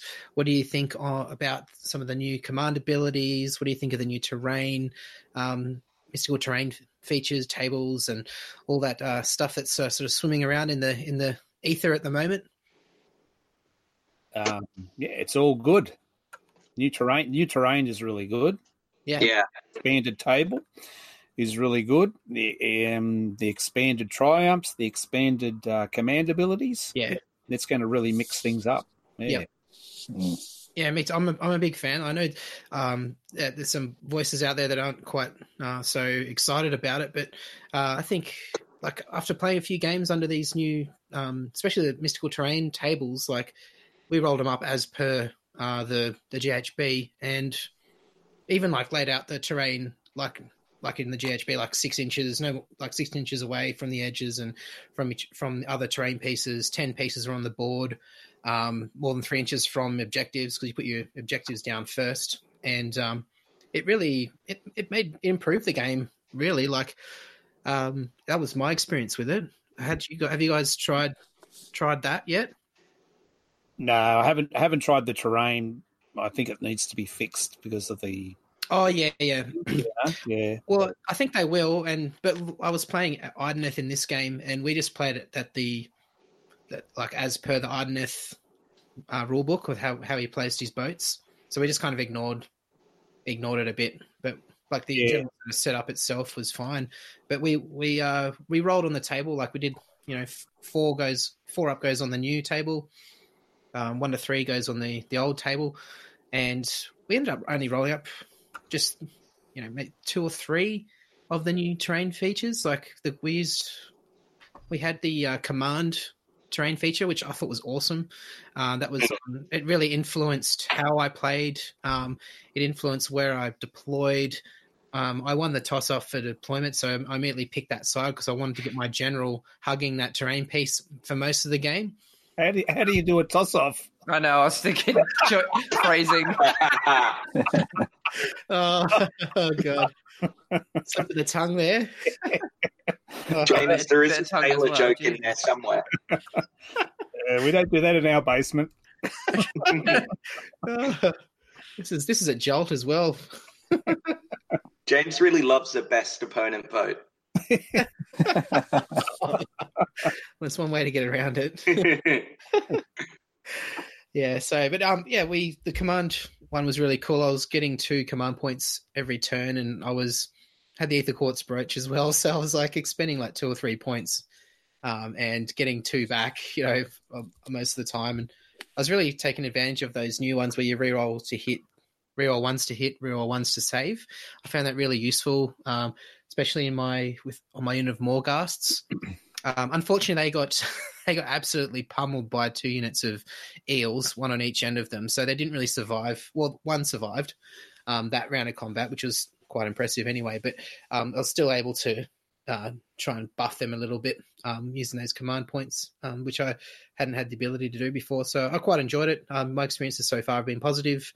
I think it's a good thing moving forward. The game's developing, growing, and it's not too much that it's adding to the so-called bloat that's being talked about at the moment. But yeah, how do you guys feel about all that sort of stuff? Anyone? We've played 2 games with just the new terrain. Yeah, not rolling the old, just rolling the new table so we could use it all. I thought it was really good, and yeah, it's not too much. It's just enough, a little bit more interesting. Yeah, it's good. Yeah. Which one? Any standouts? The command was good. We only had 1. It was in the middle, and that was good. Yeah, cool. And Jeff's Mega Boss was sitting on that, getting extra command points. Yeah, it's good. Yeah, the command is probably the best one out of that lot, I think. Yeah, you can get your general on there, but easy to neuter it as well. Like if you don't want that general, you just send your general over there, and then you could have a general. You could have a duel. Yeah, and the other one is the null terrain, nullification. Yes. And just dispel endless spells. There's going to be a lot of trickery going going on, some shenanigans. Yeah. And there's the movement one as well, -2 to move. Yeah, wasn't it? Yeah. Yep. The -2 to move one's massive. Yeah. It's just such a big thing in AOS, and just I always find myself constantly being like, yep, you can have that on your side of the board. Yeah. Yeah, I played 1 game with the new book Friday night. We ignored the terrain placement stuff, so we still had stuff near the edges of the board, near objectives, etc. Because it's going to get changed anyway, and I don't think they've done the right thing there, to be honest. So we ignored that part, but I really like the new table. I like that the old ones are still there and the new. And as soon as they've released new dice as well, I don't really think it's going to add that much extra time. You just kind of are rolling one dice beforehand for deciding which table, and then just quickly roll out your dice. And I really like the effects. It was cool. We had one of the pieces overgrown, the line of sight blocking one, and I was playing 9 Hurricane Raptors with a couple of units that I definitely didn't want to die. So I was like, okay, long strikes. And I was like, great, I want that side. Picked it, and then realised that my Slan flies, so the terrain doesn't work. But I was able to just put the engine there, so the engine couldn't be shot off. So that was really cool. It immediately meant though that my opponent kind of knew, like, it was strong for me, but it also meant I was completely telegraphing where a huge amount of my army was going to be set up. So it was interesting. Anything else though, we only had like Volcanic, which never went off. And we had one bit of nullifying, but neither of us had any endless spells near it, so that didn't really have any impact. There was some mystical, there was some arcane, just like normal. So I really like it. I think it's cool. I like the new terrain stuff, to be honest. Yeah. Did you guys did you utilize any of the new command abilities? No, we didn't. No, we didn't use them. I wasn't generating more than one a turn anyway, and I was always using my normal command ability every turn. So and then Nathan wasn't either, because he was using his command points for teleporting and hero phase shooting. So it's cool. It's good to have sort of, I guess, like if armies like you guys are playing, it's not really going to affect you that much anyway, so it's not that impactful. But it's good to have that in your back pocket, I think, just to have that handy reroll ones to hit on save in a combat if you really, really need it. And if you got the CPs to spare, whatever. Nathan used the new Triumph thing. He rolled up the Battle Shock immunity, so he used that once to just auto pass the Battle Shock test when he'd lost like 3 Sequitors and stuff. So nice. That was fine. Yeah. So someone else was chiming in there. I was just going to say, I mean, for me, I don't see myself using them too much, because obviously my list revolves heavily around using command points on the Bloodthirster's command ability and then the Reapers of Vengeance command ability. But I think it'll be really good for armies like Gloomspite.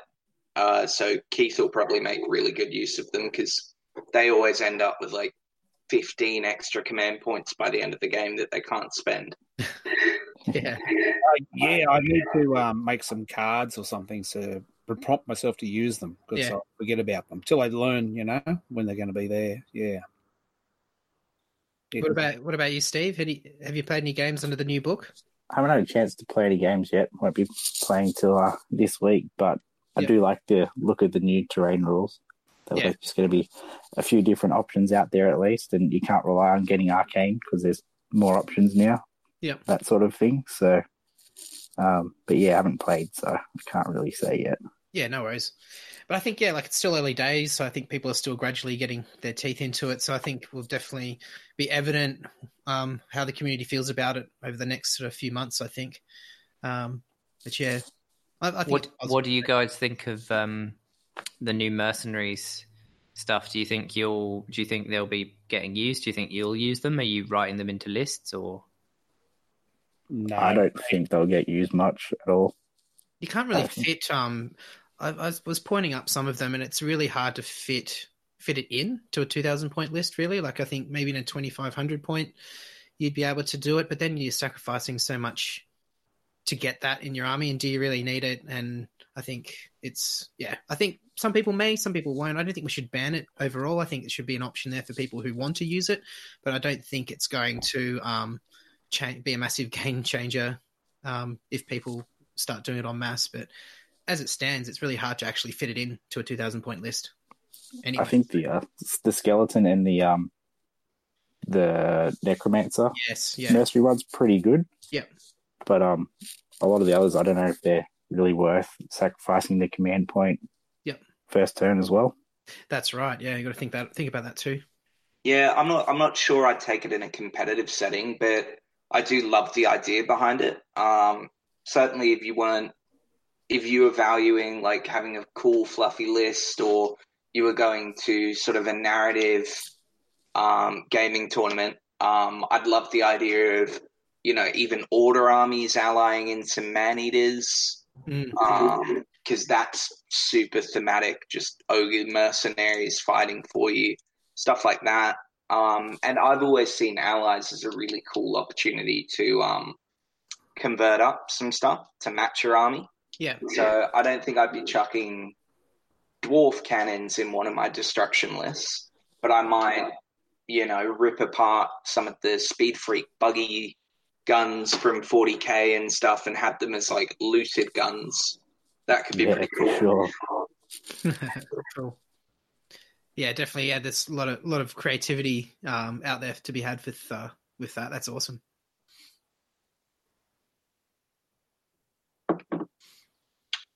Any other thoughts there? No, not at the moment. No. Cool. Yeah, I just don't think I think we're desperately waiting for this. I know at this point in time, we're waiting for that FAQ to come so we can see what they're going to do to Skaven and Flesh Eater Courts, and maybe a lot of point drops. Maybe Blood Warriors for Khorne might be worth taking again or something. Who knows? You know? Oh no, Blood Warriors are definitely worth taking for Khorne. Come on. They're worth taking them at the moment anyway. The activation wars, they're perfect. Yeah. I just wish they had some rend or something. You know? Yeah, well, they got a bit, but yeah, I get what you're saying. But put it this way, I wouldn't want to charge one of my Bloodthirsters into a unit of Blood Warriors at the moment. Because I know that no matter what happens, they're taking wounds. Yeah, I think 10 Blood Warriors would kill a Ghoul King on Terrorgeist. Like, just piling in once. They're not resilient, most of the big things that hit first. And so, yeah, I think Blood Warriors are good. But all right, I'll get them out again and I'll see how they go. All right. Yeah, put the spells away, get the Blood Warriors out. Okay. Yeah. But yeah, I think we're probably all in the same boat, just waiting for that 2-week FAQ. Well, I think they've passed that now, so however long it's going to be. But until then, the game's going to kind of be in that state of flux where it's new, but people are holding off doing full kind of, okay, this is what the new competitive landscape looks like, because we don't know points changes for some main armies. We don't know actually how you're supposed to play the terrain rules, because they have said they're going to FAQ it, but they haven't said why or how. So that'll be interesting. Yeah. Do you think they hit the Hag and Witch Hells hard enough? Yeah, I actually think they did. Yeah. Yeah, looking at lists and stuff, feels like outside of Hagnar, they don't feel that bad. I actually just think Hagnar probably needs a change. Yeah. But to be honest, I think that's the issue they've made for themselves with doing all these temples with free rules. Is it's very hard to make all of the kind of temples or whatever they make out of the 4 equal. So there's always just an immediate go-to, and if they don't cost points, then that's why you'll immediately just see, well, Gristlegore is just the best use of a Ghoul King on Terrorgeist. But then if you bump up the points for a Ghoul King on Terrorgeist, you're kind of even just making the problem worse, because then you're like, okay, well, he now costs even more, so I really need to get the most out of him. So Gristlegore is the only option rather than it going the other way. I think they just need to stop giving. And if you want Temple or whatever they are, they need to cost points, and then you can just adjust the points. So Hagnar costs 100, Kraith costs 20. Like it will then adjust itself. Yeah, that sounds. Yeah, why don't you send them a letter? Yeah. I'm sure they'd listen. I would love to see those slaughter hosts and stuff like that have negative rules attached to them as well. So obviously with Flesh Eaters, you miss out on, is it Feast Day? Yep. Where you get the free double attack a turn. But it'd be super cool if Gristlegore, Terrorgeist, and Zombie Dragons say, well, it's entirely possible they have this, and I hadn't read it for a while, but they have to charge if they're within 12. So they have like the Stonehorn rule. Oh, yeah. Because you just go, well, those ones are massively bloodthirsty, and then you have to start comparing, like, oh, is it worth having this amazing monster that can be manipulated so easily? Yeah. That'd be cool. Yeah. It's a bit more, just a bit of a rules adjustment. Yeah, so that's the thing I'm most curious to see, is if it's just going to be points changes, or if they're aware that they need to actually substantively change the rules. Bit of a rewrite there. To actually not just ruin it, or... Yeah. I'm just kind of intrigued to see how far they're going to go in addressing these issues. But they haven't gone that far before with anything, have they? So it'll be a pretty big step to do that. Not really since Thunder is, right? Oh, yeah, I I know they probably don't want to do loads of actual like rewrite things that have been in published books, which I do understand. Although that being said, there's a lot of big FAQs for some things like Disciples of Tzeentch and they quickly shafted skull cannons. Yeah. But yeah, they're not good, Chris. I do wonder if it could just be points. Like if they just added on points to stuff, it might work. But not sure. Okay, cool. So yeah, it sounds like quite early. Obviously, only a few of us have had games yet. So I guess as this is the Slaughter wrap up, we've talked about Slaughter that was 2019. What would you guys most like to see at Sydney Slaughter 2020? More trivia and more people. Okay. We can try and do both of those. One of them is in my direct control, the other is not. Yeah. A repeat of this year would be good because I thought this year's was really good. Yeah. It felt like an improvement over last year's, I think. What do you think might discourage people from coming? I think some people freak out a bit with the custom scenarios without trying them. Because I know previously, it may have been 1 or 2 years ago, I forget, we did a trial day for the scenarios. A warm-up. And I know you will have like tested them out and stuff like that. So I'm not saying they weren't tried, but I think it gave an opportunity to really publicly show people on the Facebook group, especially the Sydney one, that these scenarios are really good and they're fun. So potentially even doing something like streaming you guys, Chris and James, having a run through some of the scenarios would be quite good. Actually, cool. That's a cool idea. Having a game, video a video. Yeah. Okay. That's a cool idea. Okay. Yeah, that is cool. You'll have to come up to Sydney for the weekend, or vice versa, Chris. Yeah. We'll set up the stream and demonstrate. Yeah. Okay. I do know that. Yeah, I know that the custom scenarios is potentially an issue, and that's why I'm trying to make them more and more and more closer to GHB in their feeling. Like they're a lot less wild and wacky this year. And naturally, seeing the changes they've made to the GHB scenarios this year does feel like more along the lines of they're starting to do different deployments and like and things like that, which is kind of cool. People become a bit more accustomed to it. But yeah, I mean, I'll keep trying to just streamline them. And as you said, Keith, I know that you weren't a huge fan of the Realmscape stuff, and I think at the time I was writing them, the general consensus was people wanted Realm stuff, and then kind of after I'd done them, the tide had kind of turned, and most people were saying no, it's too much, and I'd really put them in. So I was like, oh well, some people will like them, some people won't. But yeah, it's always good to just get feedback and I'll try and balance them much more.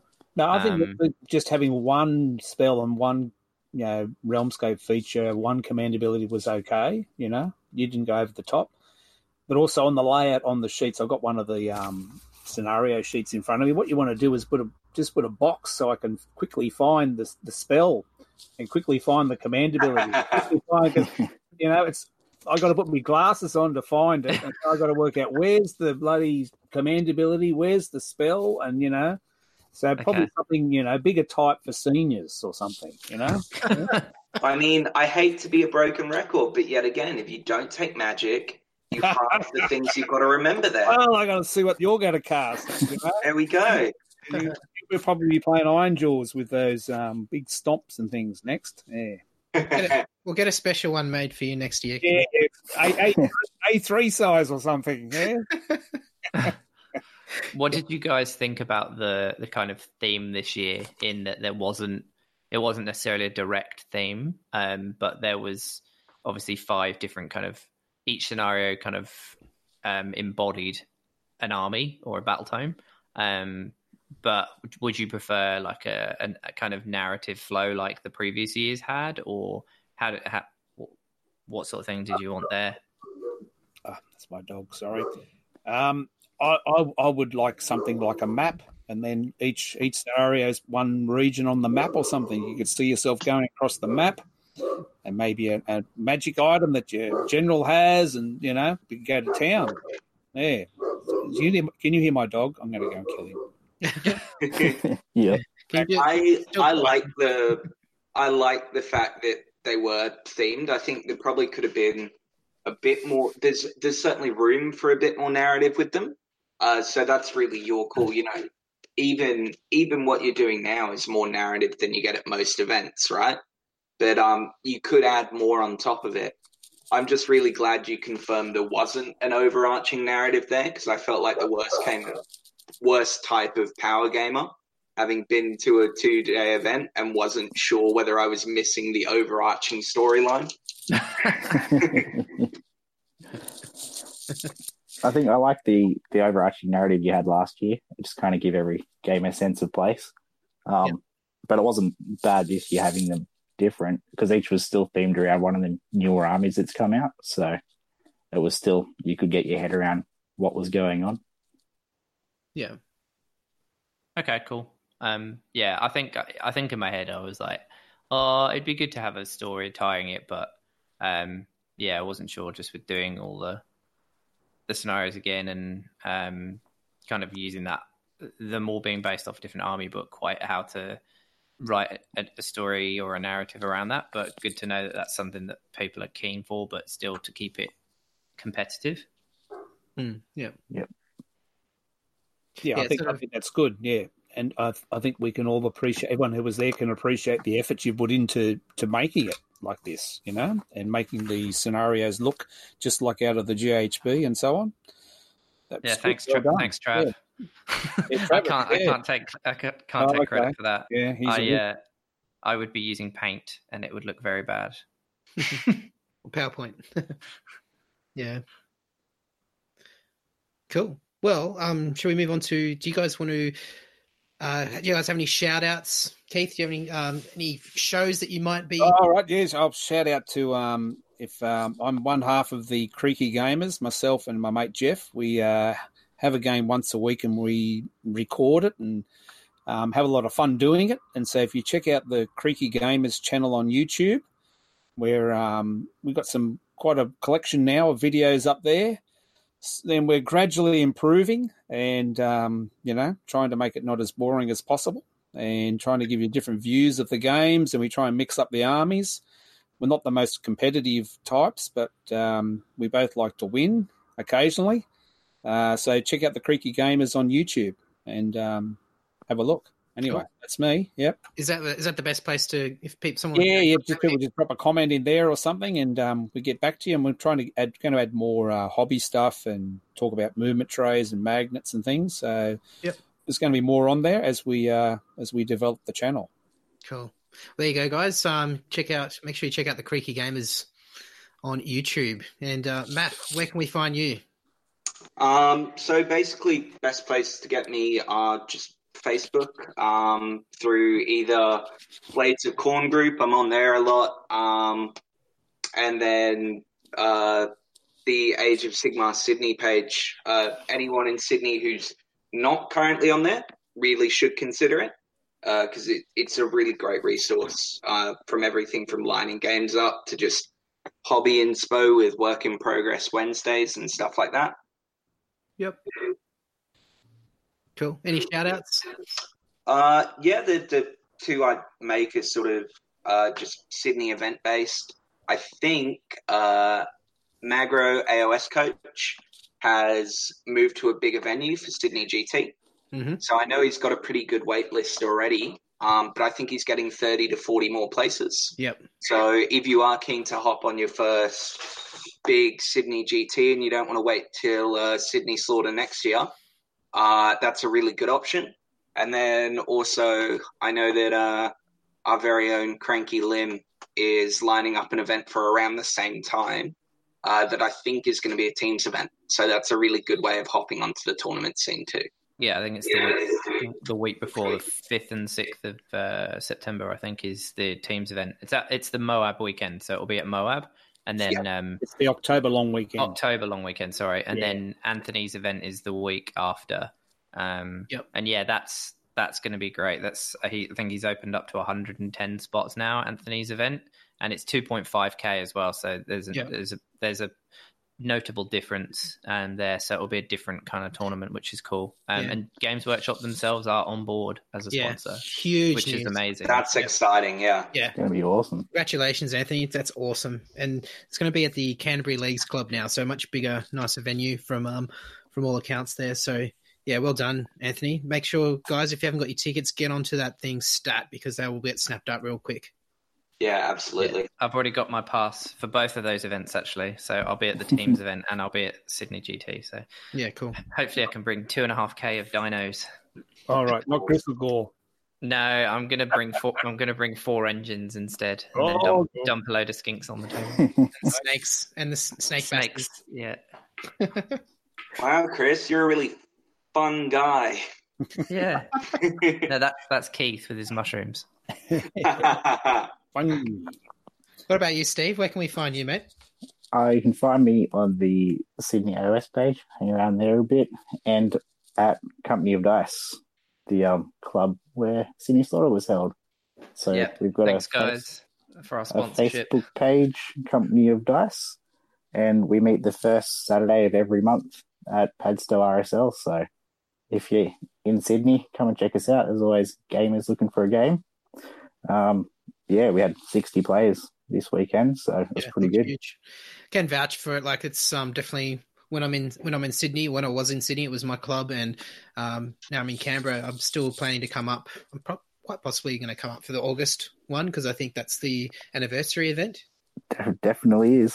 So yeah, I was going to say I'll be there next month. It'll be the birthday, so I'll be there. I'll be aiming for it. But if not that, then it'll be September even. But it's definitely well worth it.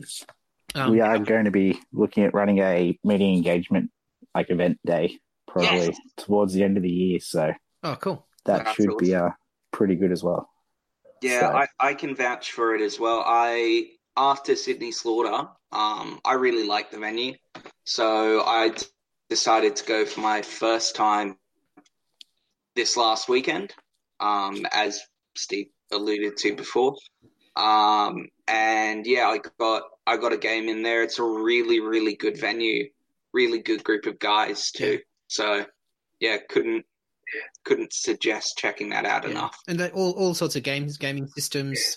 There's the AOS guys. They've got Bolt Action's pretty big, X-Wing and 40K if that's your jam. But then the historical guys are there as well, which I'm always thoroughly impressed with those dudes. The level of hobby is awesome, but yeah, just get up there and get amongst it. Exactly. Get around that shit. Cool. And so, Steve, we can find you. Are you on Twitter or anything like that? Nah, just Facebook. Just all the AOS groups. Yeah, cool. No worries. And moving forward, looking to the future. So we touched on some future events there. What are you guys got planned? What's your next tournament? What are you working towards? Keith, go. Sorry, I was on mute. Am I on mute? Well, that's really good to say too. Bloody technologies. Yeah. I'll be at Moab for sure, probably, and I'll hopefully go to Anthony's one as well, the Sydney GT. So I'll hopefully get to both of those. Yep. But real life gets in the way. And just a couple of shout-outs as well. The Games Cube has a tournament on the third Sunday of every month in Sydney, so that's always good to go to. It's a Parramatta one, yeah? Yeah, the Parramatta one, so it's at Parramatta. And the Hall of Heroes, which I was at today, they have one on the first Sunday of every month. Cool. That's at Campbelltown, yeah? Campbelltown, yeah. Yep. So Matt at Hall of Heroes runs that one, and Lindsay up at the Games Cube. So they're always good places to go. Good practice games places. Good practice games, yeah, always good fun games, yeah. So cool. Yep. Yeah, so just those two at the if Stephen, you're running the meeting engagement thing, I'll try and get along to that too. That'd be good. Yeah, probably November or December at this stage, but we'll see what happens. Yep, good. Yep. Cool. Yeah, so Matt, I take it you're going to Sydney GT? Yeah, I've got Sydney GT firmly in my sights. I think I'm going to take 4 big boys to this one. Me and Jordan from one of my club mates sort of toying around with the idea of a round 1 grudge with 8 greater demons on the board at once. So, yeah, definitely stepping it up for 2.5K. So I'm super excited about that.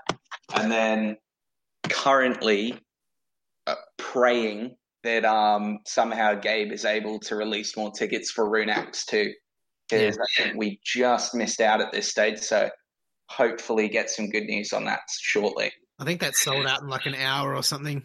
Oh, it was nuts. I was sort of like discussing it with guys the day before the tickets came out. I was like, yeah, apparently this thing's going up tomorrow. We should definitely check it out. It was really good last year.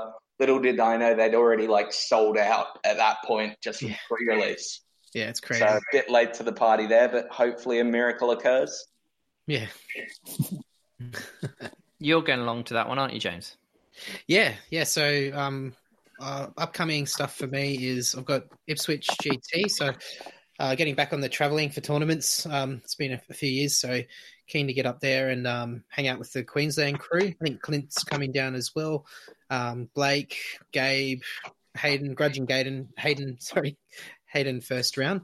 Whole bunch of dudes. The Failed Charge guys will be there. Look forward to catching up with all those guys. Taking Legion of Griefs, giving that a run, see how it goes, see if I can do well. I'm aiming to try and go 4-1. I'm usually like a 3-2 sort of guy, but I'll see if I can push it to 4-1. But see how we go. Beyond that is definitely I want to try and get up to another company of dice, but also Sydney GT is firmly set in the calendar. There's also murmurings about the Failed Charge guys running an event the week prior as well.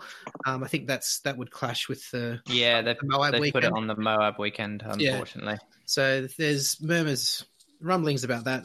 I may get up to there. I might get up to Moab. I'm not sure yet. But yeah, beyond that is the Runax. So I've teamed up with Clint, Mallet, Brant Sirs, and Travis Cooper. So we're going up there as the Wet Palette Warriors is our team. So Clint was like, we should just call it 3 Awesome Painters and Clint. And I'm just like, Clint, come on, mate. Don't be so harsh on yourself. No, it's good. So looking forward to that. It's going to be a lot of fun. Be interesting to see how we go. And yeah, that's pretty much it for me this year. I try and if I can swing in 2 tournaments in 1 month, I'm doing very well in the browning points at home. So we'll see how we go. Yeah, you must have saved those up. Jeez. Yeah. I may just swing one back in April as well. So anyway. Cool. Steve, you get into any? Sorry. Not at this. Sorry, go. I've got a question. Let me go before. Does anyone know the format of Cranky Liam's Moab tournament thing? 1 from each Grand Alliance. All right, so 4 people. Yeah, 4 people, 1 from each Grand Alliance, yeah. Oh, okay. All right, cool. Sorry. Go on, Stephen. Sorry. I'm also fairly sure the first game out of each round is actually fought exclusively on Twitter too. But that's just a Liam thing. I'm hopefully going to make Moab or Sydney GT. I'm not sure what ones yet, but we'll see what one I can make depending on real life stuff. Yeah. Otherwise, it's CanCon. Jeez. Oh yeah, CanCon. Clint put up the event this week. I think it was. I think tickets are going on sale in September. I imagine they'll go pretty quick too. Yeah, it's going to be huge. Capped at 240. I think you're going to get more people travel internationally this year as well, so you're going to have to be on it. Yeah. As soon as you see it, just do it. Work it out later. Exactly. I don't know if I can go again, unfortunately. I think I'm going to have this problem every year, though, now, as Riley was born on the Australia Day. So every year it's going to clash with CanCon, and so I have to decide if I'm at my child's birthday or not. Until they can come too. That's my plan. You've got about once he 10 gets old years. enough. Yeah. Once he's old enough, it'll be his birthday weekend. Yeah, 10 years until it's the best birthday present ever, every year. Yeah. Yes. I can't wait for Little Welfare just math hammering off in the corner. I'm hoping I can make it these first few while he's a bit little, so doesn't really know what's going on, and then I know I'm going to have to miss a load. But yeah, we'll see. Yeah, I'll just get Clint to move it to a different weekend. Doubt that's going to happen. Just move it and make it 300. Simple, right? Yeah. Who needs CanCon? Let's just keep it Cold Glory. new venue. No, do it at Epic the following week. Yeah. Just us. Yeah, I think Clint would shoot me. He'll shoot me now. Cool. So yeah, just what's ahead for you, Chris? Just Moab and Sydney GT. Moab, Sydney GT. Yeah. Cool. I'm not going to make Masters this year unless I can get to some other event that will get me points. But yeah. Yeah. Cool. All right. Shall we wrap it up there? Yeah, I have no more questions or anything. No. Anyone? Any more for any more? I'm all good. Cool. No, I've run out of beer and talking points, so probably done. Cool. Well, thank you so much for coming on the show, guys. It was great to have you. Hope you enjoyed yourself. Yep, it's good. Yeah. Thanks for having me. And we're honoured to be on here. Yeah. Yeah, it's good to have you. Mortally Wounded podcast. Giddy up. Cool. And I'll put your YouTube channel in the show notes as well. And thanks, mate. Yep.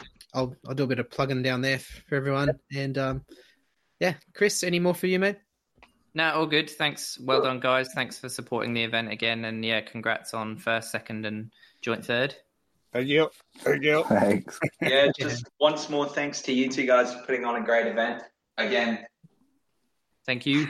Yeah. Definitely looking forward to the next one. Yep. Yeah. Cool. Awesome. Thank you guys for what you do for the hobby.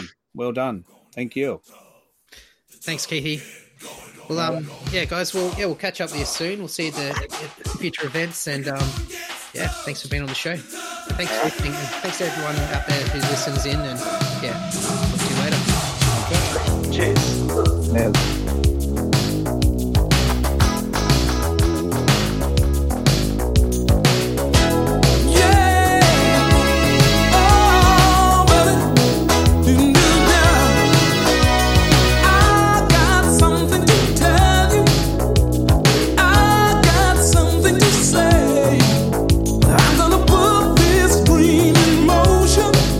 Never let nothing stand in my way when the going gets tough.